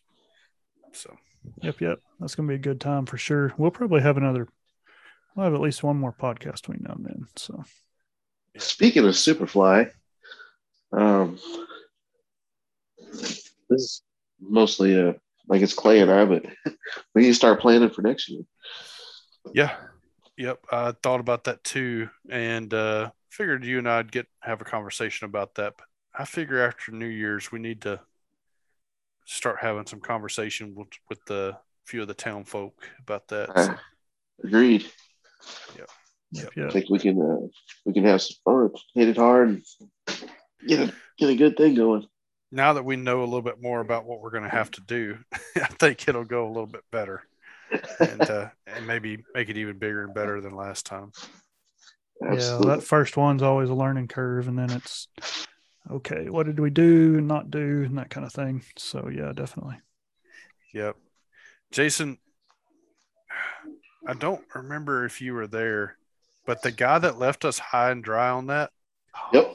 We went to the Mexican place that you and I had ate at. Okay. Yeah. and we ran into him. Did you Nice. ask him some questions? No, I didn't speak to him.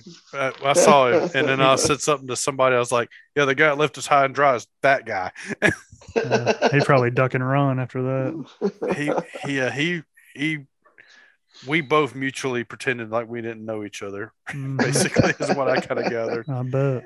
Maybe he didn't really realize who I was, but I knew who he was, and I was like, Right. "Yeah, I'm not going to go talk to him." Made it happen without him, so whatever. Yeah, exactly. Yeah. But, I don't Man. remember if I told you that, Jason, but it was kind of No. funny just to run into him. Nice. It was funny. the Wednesday when we were all setting up out there. I don't remember who all it was that went, but yeah. That's Anyway. funny. Well, don't tell us you're going to help us and how much you're looking forward to it, and then ghost us.